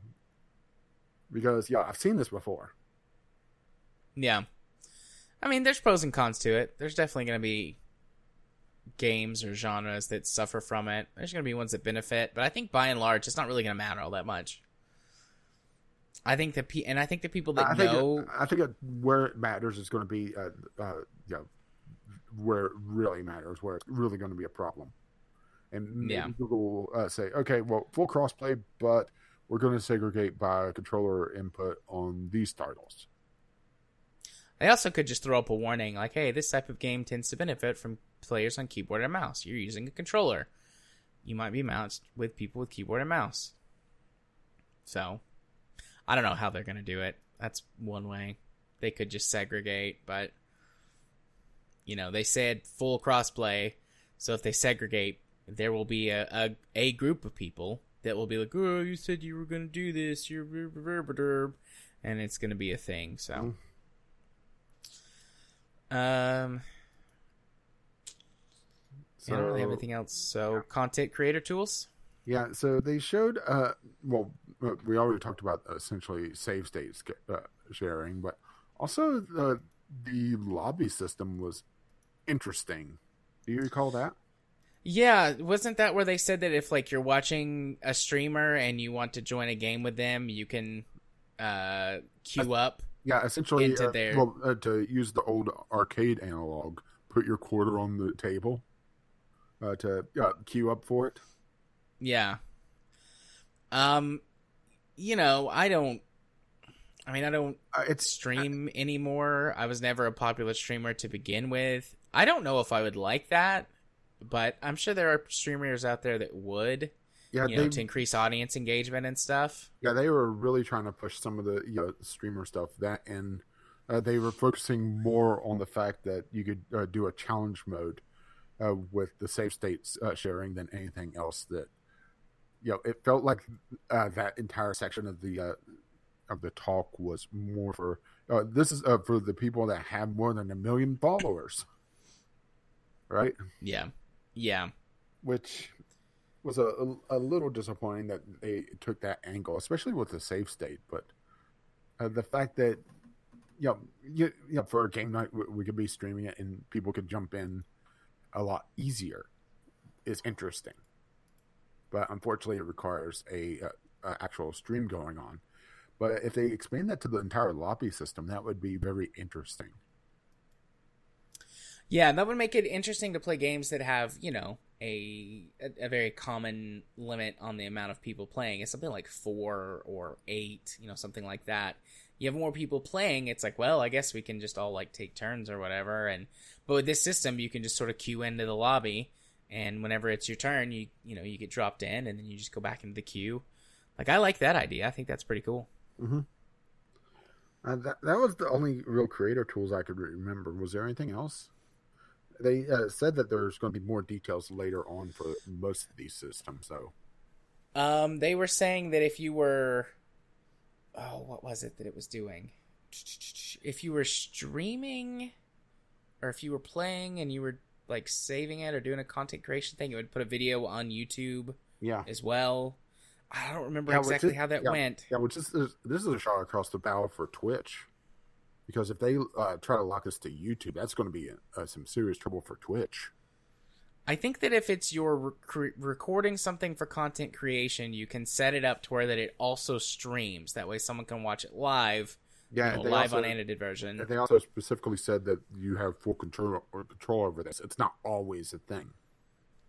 And they also highlighted the parental controls, which is not quite content creation, but it does show that they are thinking about this, unlike some certain other storefronts.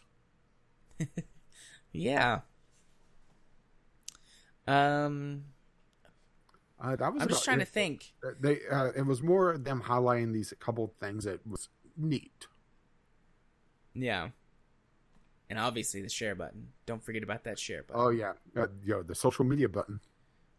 They had MatPat on stage, too. Mm-hmm. Which, whatever. MatPat's all right. I've never met the guy. Don't know if he's a good guy or a bad guy in person. I like some of his content. Other of his content I don't. I think I watched a little bit of his stuff, but I can't recall. Yeah. It was interesting, but though. They did highlight, well, he has more than 2 million followers, so, he's important. Let's bring him out. Yeah, I think MatPat has got more than 10 million followers. Or did they say 10 million? I kind of roll my eyes whenever people talk about how many followers somebody has before they bring them out now. I'm looking. They probably said 10 million. I just, the sound from my eyes rolling just made it sound like 2. Yeah, it's currently 11,453,417. Yeah, I probably should have some eye drops. My eyes are that gritty. Yeah. Anyways, the one thing I was going to say, I just thought it was funny when he came out, the difference in listening to someone who does this for a living versus these big executives talking. Like, I mean, obviously they're reading a teleprompter. I think this is the first time I've ever really noticed people reading the teleprompter doing these. Mm-hmm. I don't know if just everybody was nervous or if the stream, the camera was focused a lot more on their faces. Times, especially whenever they were talking about stuff, that I saw the stream kind of jitter. And I was just thinking, boy, this doesn't bode well if your stream on this announcement is doing this. Yeah. But then Matt Pat gets up there, and I mean, this is what he does, you know? So he just was, like, going through his thing. He might have checked it one time noticeably. So, yeah, I just, you know, had a little chuckle at that. Not because it's bad, just like, yeah, this is what a pro at this looks like. Mm-hmm. There were a lot of people who seemed nervous on stage today, which I get it. I get it. Google, this is a big announcement for Google. I mean, think of all the metadata this is going to bring in. I just took a drink. I nearly spit it everywhere. I didn't expect it to get that big of a laugh. No, that was good. But that's not wrong. Yeah. Okay, so the next you're one... going to have to keep that noise in. I will. I'll keep that noise on. So the next the next thing to talk about is cheating. Yeah, they targeted cheaters in one part of the conference, and there's been a couple articles of them talking about how cheating is going to be a thing in the past with this. Really? That there's no such thing as man-in-the-middle packet editing that's going to be fully encrypted? Yeah, I don't... I actually... You do not challenge cheaters. No, you don't do that. Someone will break it very quickly. Within 2 weeks. Someone will have... Oh, you're thinking it'll last that long? Well, I guess it does depend on how much encryption they have on the data stream. But yeah, saying it's cheat proof is a bold statement. Yeah. Good luck to them, I guess. Yeah, and I kind of want to almost throw in modding on this as well, because that's kind of it's not a feature on a lot of the games that they showed. Well, except for that one where they kept changing the art style, which I'm not 100% certain what was going on with that, because I was trying not to develop a migraine when they put Pac-Man on. Oh, damn. Or do you recall that one? No, I recall that. There was a little bit of time where I wasn't like fully paying attention to the stream. I was doing something else. And I think they started showing those backgrounds and talking about whatever that tool was to like machine learning to like very quickly apply art styles and things like that. And I just kind of zoned out from that for a minute. Yeah, and then they started applying different, essentially masterpieces, classical art. And then they put Pac-Man on it, and it broke the game. But they were talking about how awesome it was, but that was terrible. Yeah. But there's not going to be a lot of modding possibility unless it's how Bethesda wants to do modding. A paid workshop. Yeah. Which, for a lot of the games that they highlight, it doesn't really matter. But the games that are pushed for modding is either going to be severely crippled on this service, or they're going to have some sort of third-party storefront to bring in mods, and that's going to be very limiting. Yeah, I don't expect very many things, if any, on this service to be moddable, just because they're doing everything on the back end. Like, that's the thing. It's all done on Google's side, and I just don't imagine them saying, okay, you can have your own, what would it be, instanced version of this game that you're able to apply mods to. Like, I just don't see them doing that. Like, this isn't the system that you do to go for that customization. Yeah, this is for a very this is for games as the developer intended, and they actually used that phrase several times, talking about the graphics, the graphical fidelity, be able to just max out everything. But it also swings back around to be able to apply mods, be able to cheating on a personal level where you're putting in a cheat code or doing a memory edit. So this is as the developer intended, for good or for ill. And that's why I'm kind of throwing modding on this as well, is that this is a closed system. This is a walled garden, and that has both the benefits and the drawbacks. Yeah. Let's just put it this way: I wouldn't want to play Skyrim anyway, but Skyrim on this would be a lot less fun. I think that's true, but I could play it on my phone, and but why would I ever want to do that? I don't know. Well, we'll talk about that in our next major news topic. Yeah. Teaser. So the next sort of one of our the last one of them before we get to our sort of final thoughts on the thing is the model, business model and things like that. They did not announce any prices for any of this. Or how it's going to be set up in general. If it's going to be an a la carte, if it's going to be a subscription, or a combination thereof. I think a combination is probably the best bet for this. Yeah, I do too. I think Microsoft and EA, both with Game Pass for Microsoft and either EA or Origin Access, depending on which platform you're getting it from, is sort of setting the the standard for this, which is you pay for the subscription, and with Microsoft it's just one flat subscription. There's no levels to it. Origin Access has different levels to it. There's like a basic and a premium that gives you different stuff. Yeah, I expect the EA model, a tiered system. Yeah, but then so you get you pay in for the monthly fee or yearly, depending on how you do it, or how they set it up, and you get access to whatever their library is. Let's just say 100 games. You get access to those 100 games to play. And if you want to buy one of those games to have when it goes out of the rotation, then you can buy it for a big discount. I think Microsoft I think it's like 50% off if you have it on Game Pass. Maybe it's 30. It's pretty big. It's between like, I think a 1/3 to 1/2, price reduction. And then Origin actually doesn't have a discount for the regular. If you have the premium, I think it's where you get the discounts if you buy the games, and the standard is just access to the games. I might be getting that wrong though. Their tiered systems are weird, but I think that's the model that they're gonna go with. It just makes the most sense for the market. I mean, there's other models out there. I think Battle Nonsense did a video on it, and I'm actually going to double check, where he showed some of, at the time, the options for cloud gaming, and it was Battle Nonsense. It was 6 months ago. He's going to have to do another one now, talking about the different models that they had, and there was one that was essentially the full subscription. You get a set number of games that you get, but then there's some that are token based, that each token is so much amount of time. There's some that's just pure timer based. And I think if they do either of those, that's a kiss of death for most players, because it's the old metered system that just never worked for dial-up. That's what dial-up did before they went to a flat subscription fee. It was a metered system, and people bitched and moaned, and people eventually just went up to the point where it was a monthly fee, and it kind of just relegated the old metered system. And it shows that I'm fucking old that I know about that. But nice.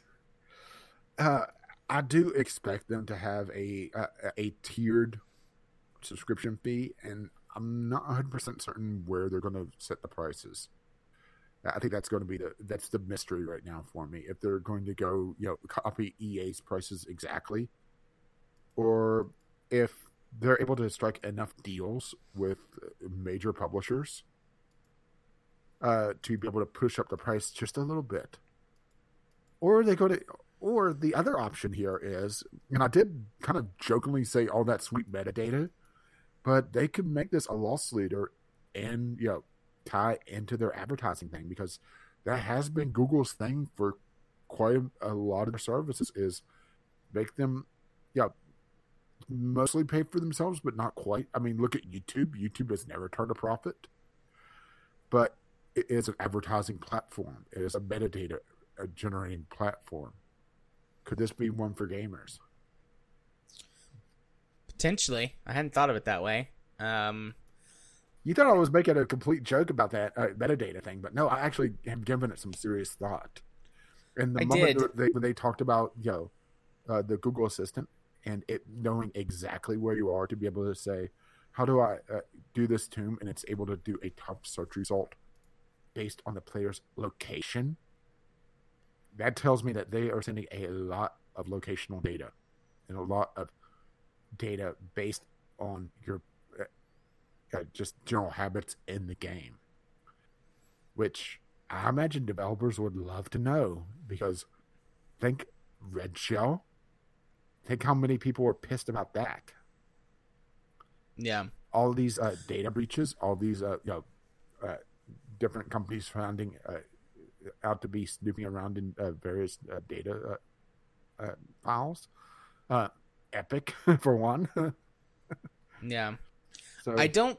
yeah, I think there's going to be the metadata is going to definitely be if not a reason for them to cut down the price, that little carrot for the developers. Yeah.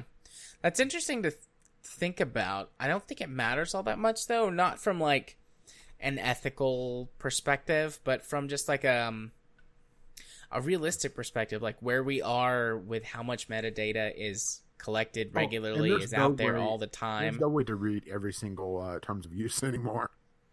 Yeah. I don't think from a practical or a realistic standpoint that matters anymore. I think we're past the point of being able to do anything about it. Oh yeah, well past it. I have a live microphone sitting about 6 feet behind me that's constantly listening to me. Yeah. So, but that is interesting though. I hadn't thought of it that way. I mean, they have to be collecting at least some metadata on the players just for the Google Assistant to work like that. Yeah. Even if it is a highly targeted version of it for that particular game. So, you know, something that I just thought of is that Google has got their, I forget what it's called now, but it's where you get, you pay the subscription fee and you get access to Google Play Music Unlimited or whatever it is, and YouTube Red as part of that. I wonder if this will get added to that package. You just pay for their ultimate subscription. Yeah, you just pay for that subscription. Yeah, see, I didn't even think about that.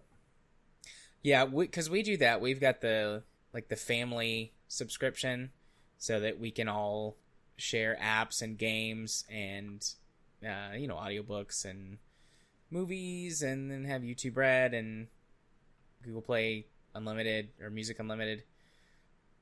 So it would be interesting if that gets added to it or becomes another tier of that service. I would imagine that they would just add it at first as like, for a limited time, you can have access to Stadia. I keep wanting to say Stadium.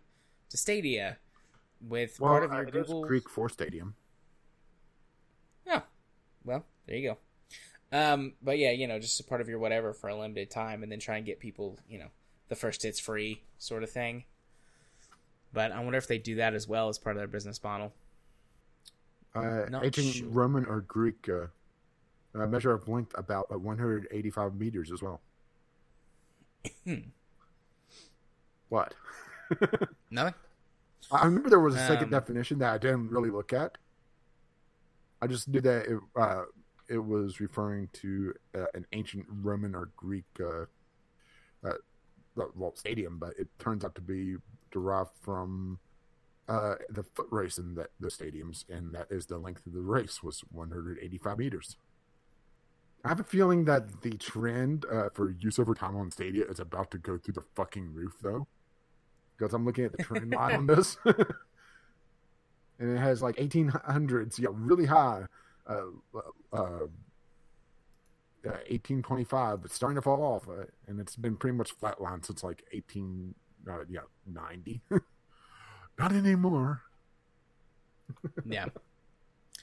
But I can't think of anything else to discuss from a business model standpoint. Not really for me either. It's kind of a wait and see right now because they danced around that way too much for me. I think that there's not going to be a lot there.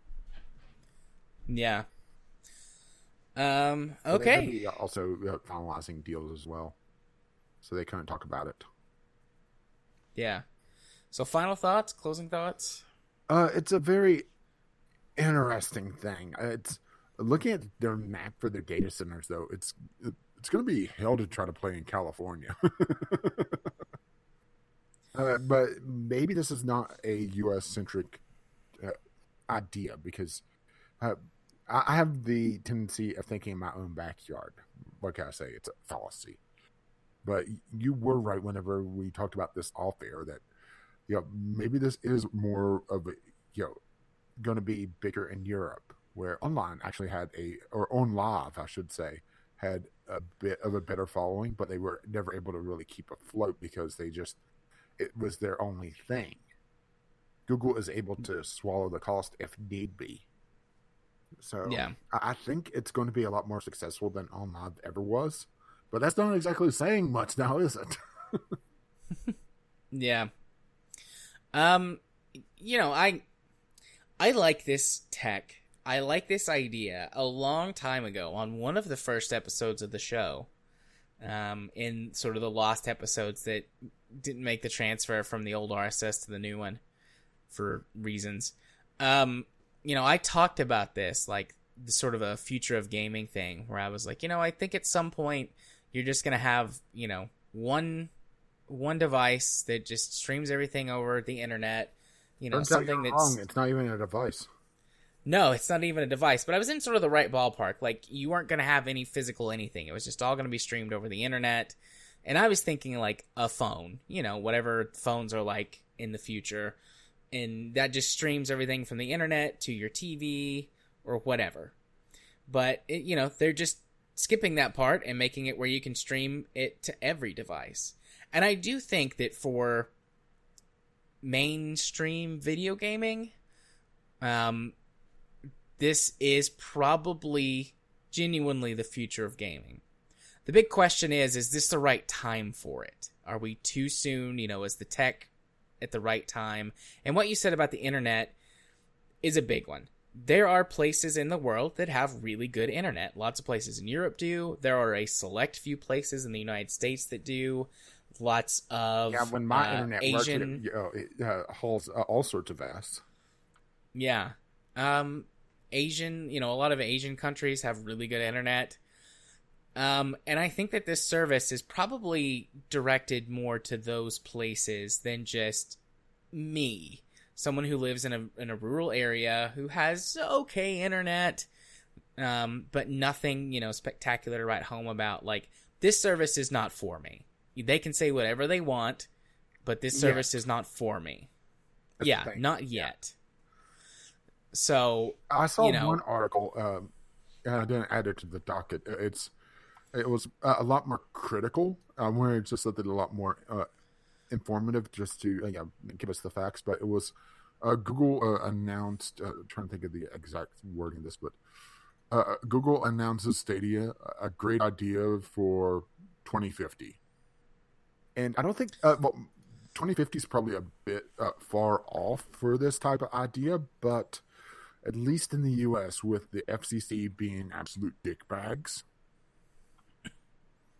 I don't think it's going to be as stable as it needs to be in the U.S. unless Google is willing to put out a lot more infrastructure.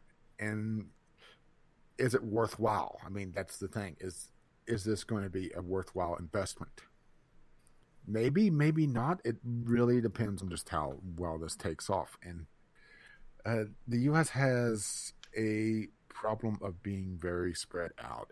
The U.S. has... What's the actual population density of the U.S.? Oh, I don't know. A quick Google search will reveal it.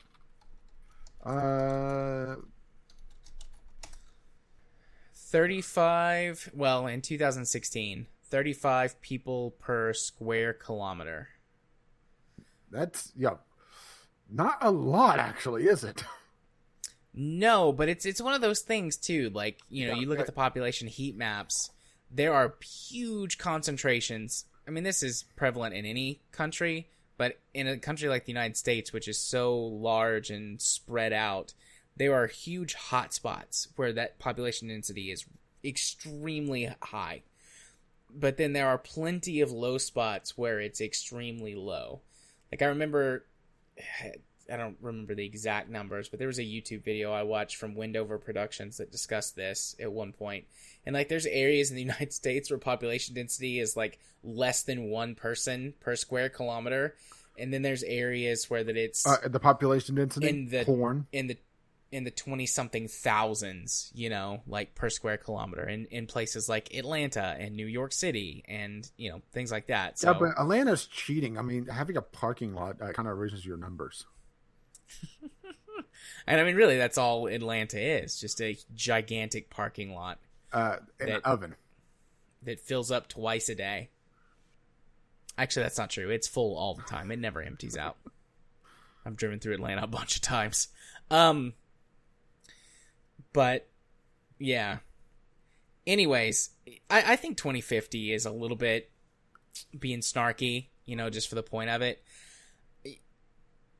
We'll get there faster than that. I don't know exactly when, but I think we'll get there faster than that. But, yeah, I think, you know, I think this service... This is going to be one of those morbid things, but I think as the older generation dies off, and there's even more of a focus on the technology sector, I think it's going to be a lot more pressured to get a better infrastructure for the internet in the United States. And it's one of the things that I think it's just, you know, the old curmudgeons, which I realize at times I can be one of them, kind of holding back technology in the U.S., where they think, oh, the internet, why would you want to have that? Yeah. I've said several times on this show, if there was a presidential candidate or, you know, more local, maybe statewide candidate for me or local candidate, that their whole platform was like, look, my whole thing I'm going to focus on is internet and network infrastructure reform. You know, getting fiber out there across the country, focusing on net neutrality and things like that, making that hard, legal, you know, whatever the right way to say it is. Yeah, it all depends on how the law is written on that one. Yeah, but if like that was their whole focus of their campaign, they would have to be really terrible in a lot of other areas for me to not vote for them. Because that is one of the biggest things of the future, that the United States is lagging behind in most areas. Yeah, that's something my state has tried several times of doing a partial fiber network in the Main River Valley, which I live in. Matter of fact, last week they announced a 200-some mile deal with Google to lay fiber, and part of it is through the Kanawha River Valley where I live. So who knows? Maybe I'll have fiber one day, because they talked about it opening up the access to the middle mile for ISP. But the thing is, you know, the big ISP here is a cable provider, right? Yeah, same here. But the other thing is, the monopolies in the U.S. that run rampant, especially on the ISPs. Yeah. Which Google tried to do something about, but they got blocked on every single front, it seemed. Yeah, the same with EPB here, which is Chattanooga's local municipal fiber internet provider. They just get blocked? Oh, yeah. Hardcore by the state legislature. And I mean, EPB kicked everyone's ass in Chattanooga and the area that they expanded to. It's crazy how cheap you can get fiber internet and TV services and phone and stuff for. Yeah, and that's what as the older generation dies off and more focus is put on that. The politicians that block this will eventually get booted out of office. It's just a shame that, technology is one of those things that's got... Why the hell is technology a political statement? Being pro-technology. U.S. politics is just stupid. Yes, it is. But you were saying... Sorry. What was the... I had another thought. So... Anyways, I was talking about, the fiber actually being the potential future, this actually being the potential future for mainstream gaming. The thing is I want to try it. I want to give it a shot. I think I see a potential use case for it in my house, with my kid, with my wife, who, enjoys certain games occasionally. I mean, my kid's getting more into gaming, probably in a couple of years if he really, really... he's still a little too young. But soon, if he sticks with gaming and he, wants to do it more, I'm gonna get him into PC building and do a build with him and stuff. But I could see a case where he would want this service instead of, wanting, having to be tied to specific hardware, generational differences and all that stuff. But I don't think that I fit into the target market for more than one reason. Jim, one of our listeners, Jim3535, posted a funny little Venn diagram. But it's got some stuff listed, and Stadia doesn't fit any of the stuff. Yeah, people who don't play anything under 100 ping, people with no data cap and a very good router, or who live alone, and people who don't like G-Sync, FreeSync, 120 hertz monitors, THC, modding, Twitch integration, LAN, or ownership of the things they buy. Yeah, and Stadia's in the middle, and none of the circles cross in the middle. But which is not wrong. But that's why I said I think that this is for, the more mainstream, the more general population, Or is potentially the buffet gamer like myself that likes to try a little bit of everything, but doesn't want to go hardcore into a game. Yeah. It also depends on the model they are using as well, because, depending on the model, it could be absolutely terrible for it. Yeah. But I still want to try it. I want to see what it's like, and I hope it does well, honestly. The gaming space could always use more competition. I think if anybody's going to pull off this whole thing, the combination of, making a streaming service work, all this crazy back-end tech that they're talking about, like, in my mind, there are two companies that can do this, Google and Microsoft. Who do you and trust Microsoft more to do is... No. But, what choice do we have? But I mean, in my mind, Apple. those are the only two companies that can. Apple, no, definitely not. And also, Apple couldn't do it. I know Apple's a big company, like, compared to lots of other companies. I was being sarcastic. Okay, but yeah, I don't think Apple could do it. I don't think Amazon could do it. Amazon's probably a third. Yeah, there might be some companies that I'm not aware of that are large enough to do it. Twitch integration if Amazon did this, it would be terrible. At best, it would be terrible. But, Google and Microsoft are the only two companies that come to my mind that actually might have a shot at pulling this off right now.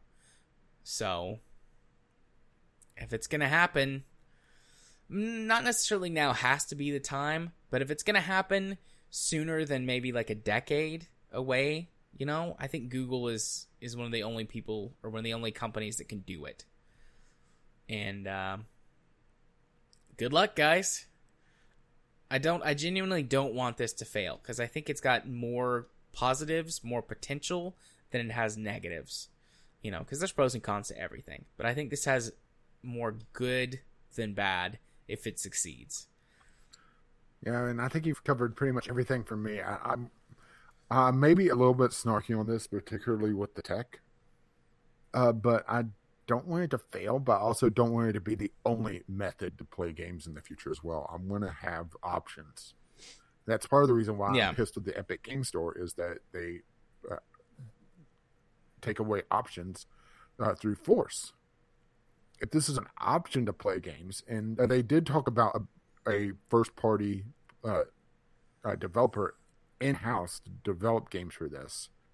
So there is going to be a potential carrot to draw people in, especially usually the first party stuff on a platform is your what draws a lot of people in.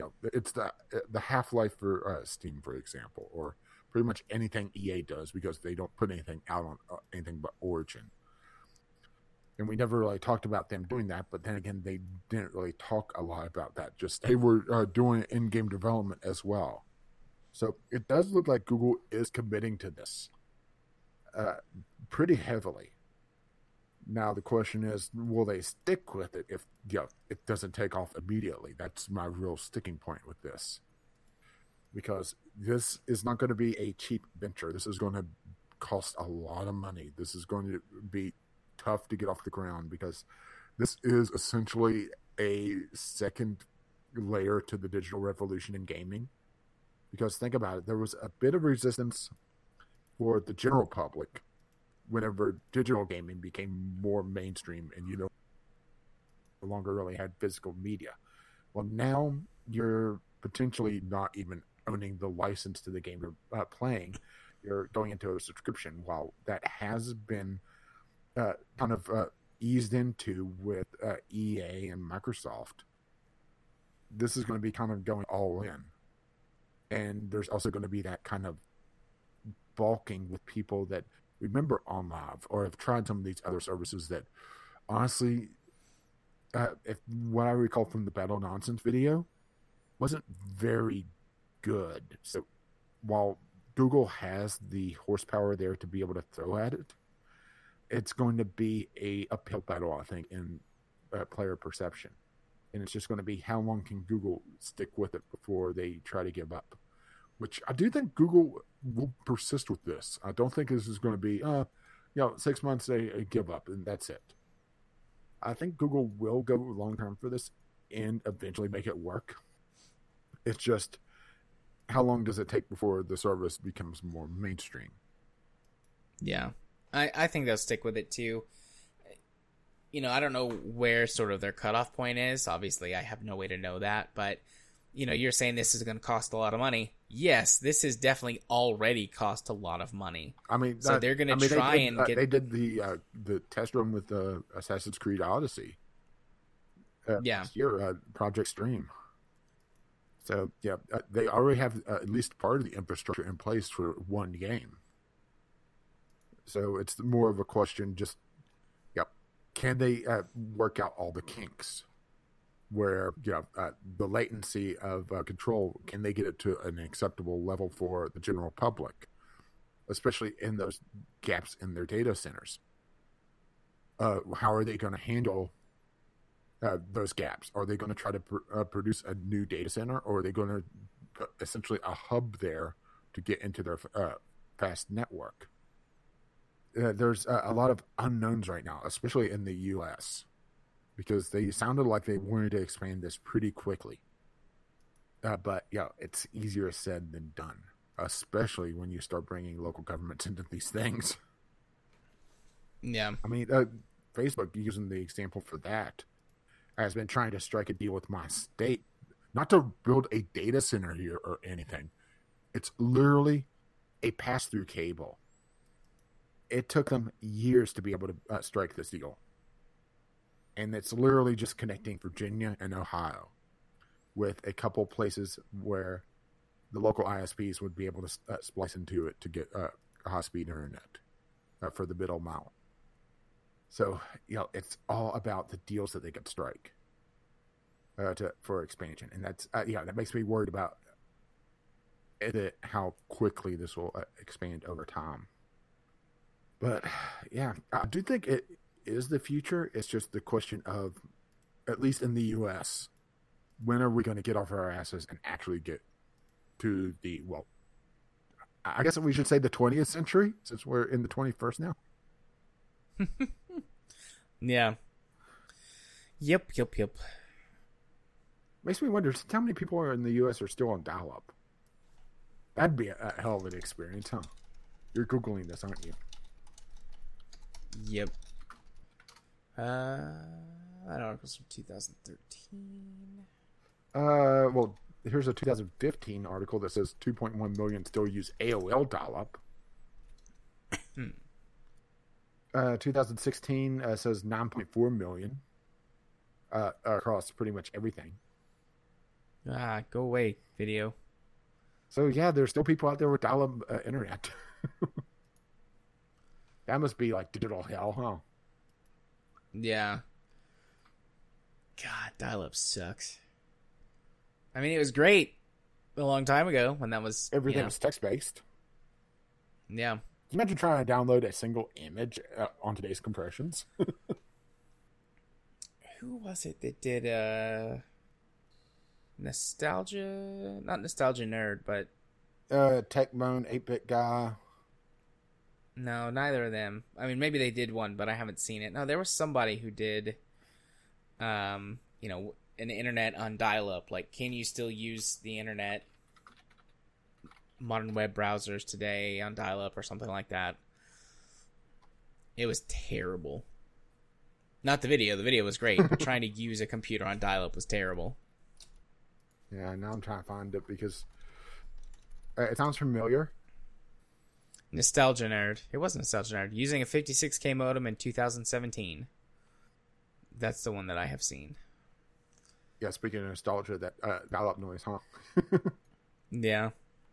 Like, on the one hand, I kind of like the noise, but on the other hand, I hate it. It's up But to I the had last dial-up. bit. I had dial-up for a long time.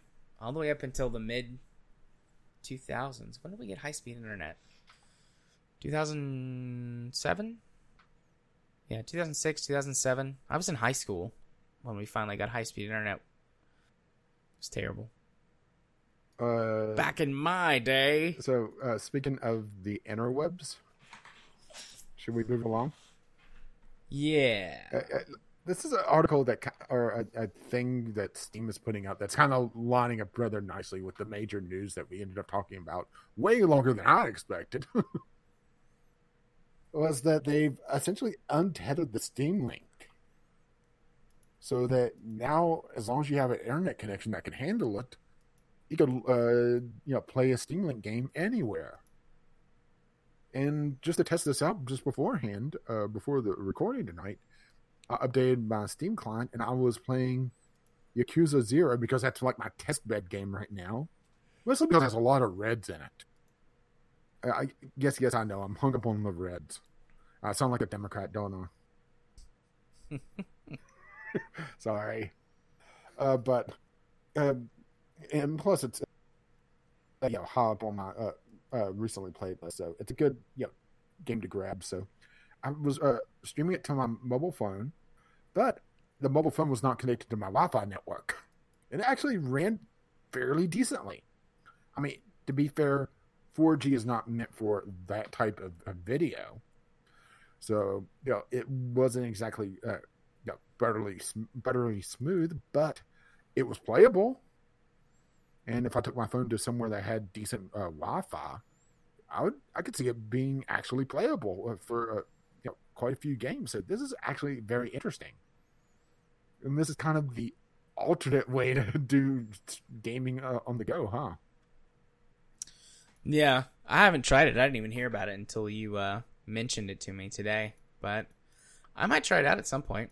I just don't know when I would use it other than to just try it. At the office? Maybe, but my internet at work is not great. I mean, if I had access to the full bandwidth there, it would be great because they've got fiber. But they throttle you don't like everyone oatmeal because there's. I don't hate oatmeal, but it does have lots of carbs in it. Yeah, it would kill you. But everyone's throttled to 40 megabits, like every connection, and there's if you have over 100 people connected every day doing stuff all day. Yeah, I was trying to think of a possible use for you, especially if it's a game that doesn't have a lot of motion in it, because that's the thing is that you could limit the frame rate. Oh god, I could play BattleTech at work finally. It's over. I'm getting fired. Thanks, Rage. You just got me fired. Well, to be fair, it's not the dumbest way you've gotten fired. No, it's not. Yeah, I mean, I'll try it at some point. It's just it kind of lines up rather nicely, and I've been toying around with the hardware version of the Steam Link, and after getting a couple of the nuances with my particular system, it actually works fairly well over the local network. So they do some actually really good compression to be able to do it over actual interwebs. So it's it's interesting just to see it kind of this come out at the same time that Google basically just walks in and takes the news cycle, huh? Yeah. And I have took the whole news cycle. We were on that for a very long time. Oh yeah, we were on it like 3 times as long as I expected to. Yeah. But I have seen some people showing off how they've been playing different games there was a video I saw earlier today that before I saw this article of them playing Breath of the Wild at a college lecture with a PlayStation 4 controller. Yeah, I saw that. I saw that on Reddit. Well, it was using Moonlight, I believe, but it's the same idea. So, yeah. It removes the tie of NVIDIA cards because that's what Moonlight requires. So, yeah. Anything really here to talk about that we haven't, wouldn't have already covered with Stadia? Yeah, I don't think so.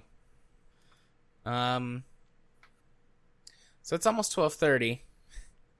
Our other two news topics, and how long have we been recording for? Oh God, nearly 3 hours. And Game Club. You want to peel those off? Oh, you mean Discovery Queue? Or yeah, Discovery. I was about to say Sorry, Game Club. Oh shit! No, not Game Club. Discovery Queue. That was my bad. I fucked up. We're doing it live, as always. You're about to turn into a pumpkin on me? I am about to turn into a pumpkin on you. Alright. I guess we could let you go then. We will put those on and see if they could go up next week or if they'll get forgotten for whatever next big news topic there is. Sorry, what? Huh? Huh? Huh? What? Huh? All right. We will do Community Corner really quickly. There's we didn't get I'll say we didn't get anything worth putting up. Yeah. I'll say it that way. But just a reminder for everyone, next week's community game night is going to be Minecraft. Like I said last week, we've got some of our community members have a server that has been up for quite a while. I don't know if there's a plan to work on a project. There was mention of that previously. It has not come up. Maybe I'll try and find out and then post in Discord if there is like something that's planned to be worked on. I think everyone's just going to dick around and just hang out for a couple hours. So you feel free to drop in if you want to, and don't if you don't, I guess. We'll talk about getting a couple weeks planned out ahead again. That way next week can let you guys know what the plan is for the next couple of weeks. I know that we've got some ideas. I don't remember if we said actually on the recording or not, about Galaxy Trucker.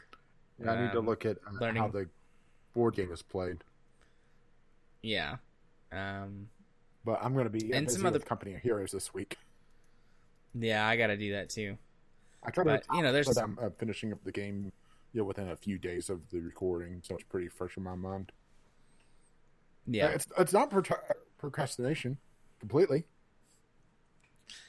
It's planning. It's the other P.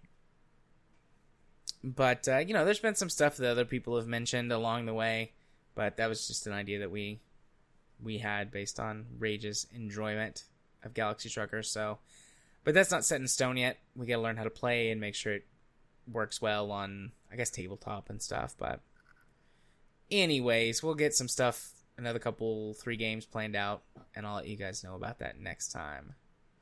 Where can they find us, Rage, if they're going to send us emails to the show? Well, you can find us at bglpodcast@gmail.com with your letters, voicemails, gaming-related topics, or you just tweet them to us, bglpodcast, on the Twitter. And I'll go ahead and just do the complete outro. Yeah, hit him with the socials, Rage. I've already done the socials, so if you wish to help pay for this absolute madness, or the Stadia podcast, it seems, this week... You can find us over on patreon.com/BGLpodcast, which our lovely, lovely patrons pay for our website, bglpodcast.podbean.com, where you can find the show notes, our RSS feed, links to all our stuff, or you can find us on iTunes, Google Play, or your podcatcher of choice. I've been Caffeine Rage. You can find me over at Gaming with Caffeine Rage on the YouTubes, Gaming with CR on the Twitter, and eventually... when I get back around to it, over on Twitch, caffeine_rage. And you have been... Gaming Psychologist. You can find me over on YouTube by searching for Gaming Psychologist. On Twitter at JMA4707. And on Steam at jarthur4707. And if you also wish to hit them with the password for the week, the password for this week is infrastructure. Infrastructure. Nice. One of the weeks that, it's pretty obvious what the word should be, right? Yeah. And also what's obvious is our intro and outro music is On the Ground by Kevin McLeod. You can find his work at incomputech.com. And as always, as his lovely music starts to roll across my voice, bye-bye now. see you next time.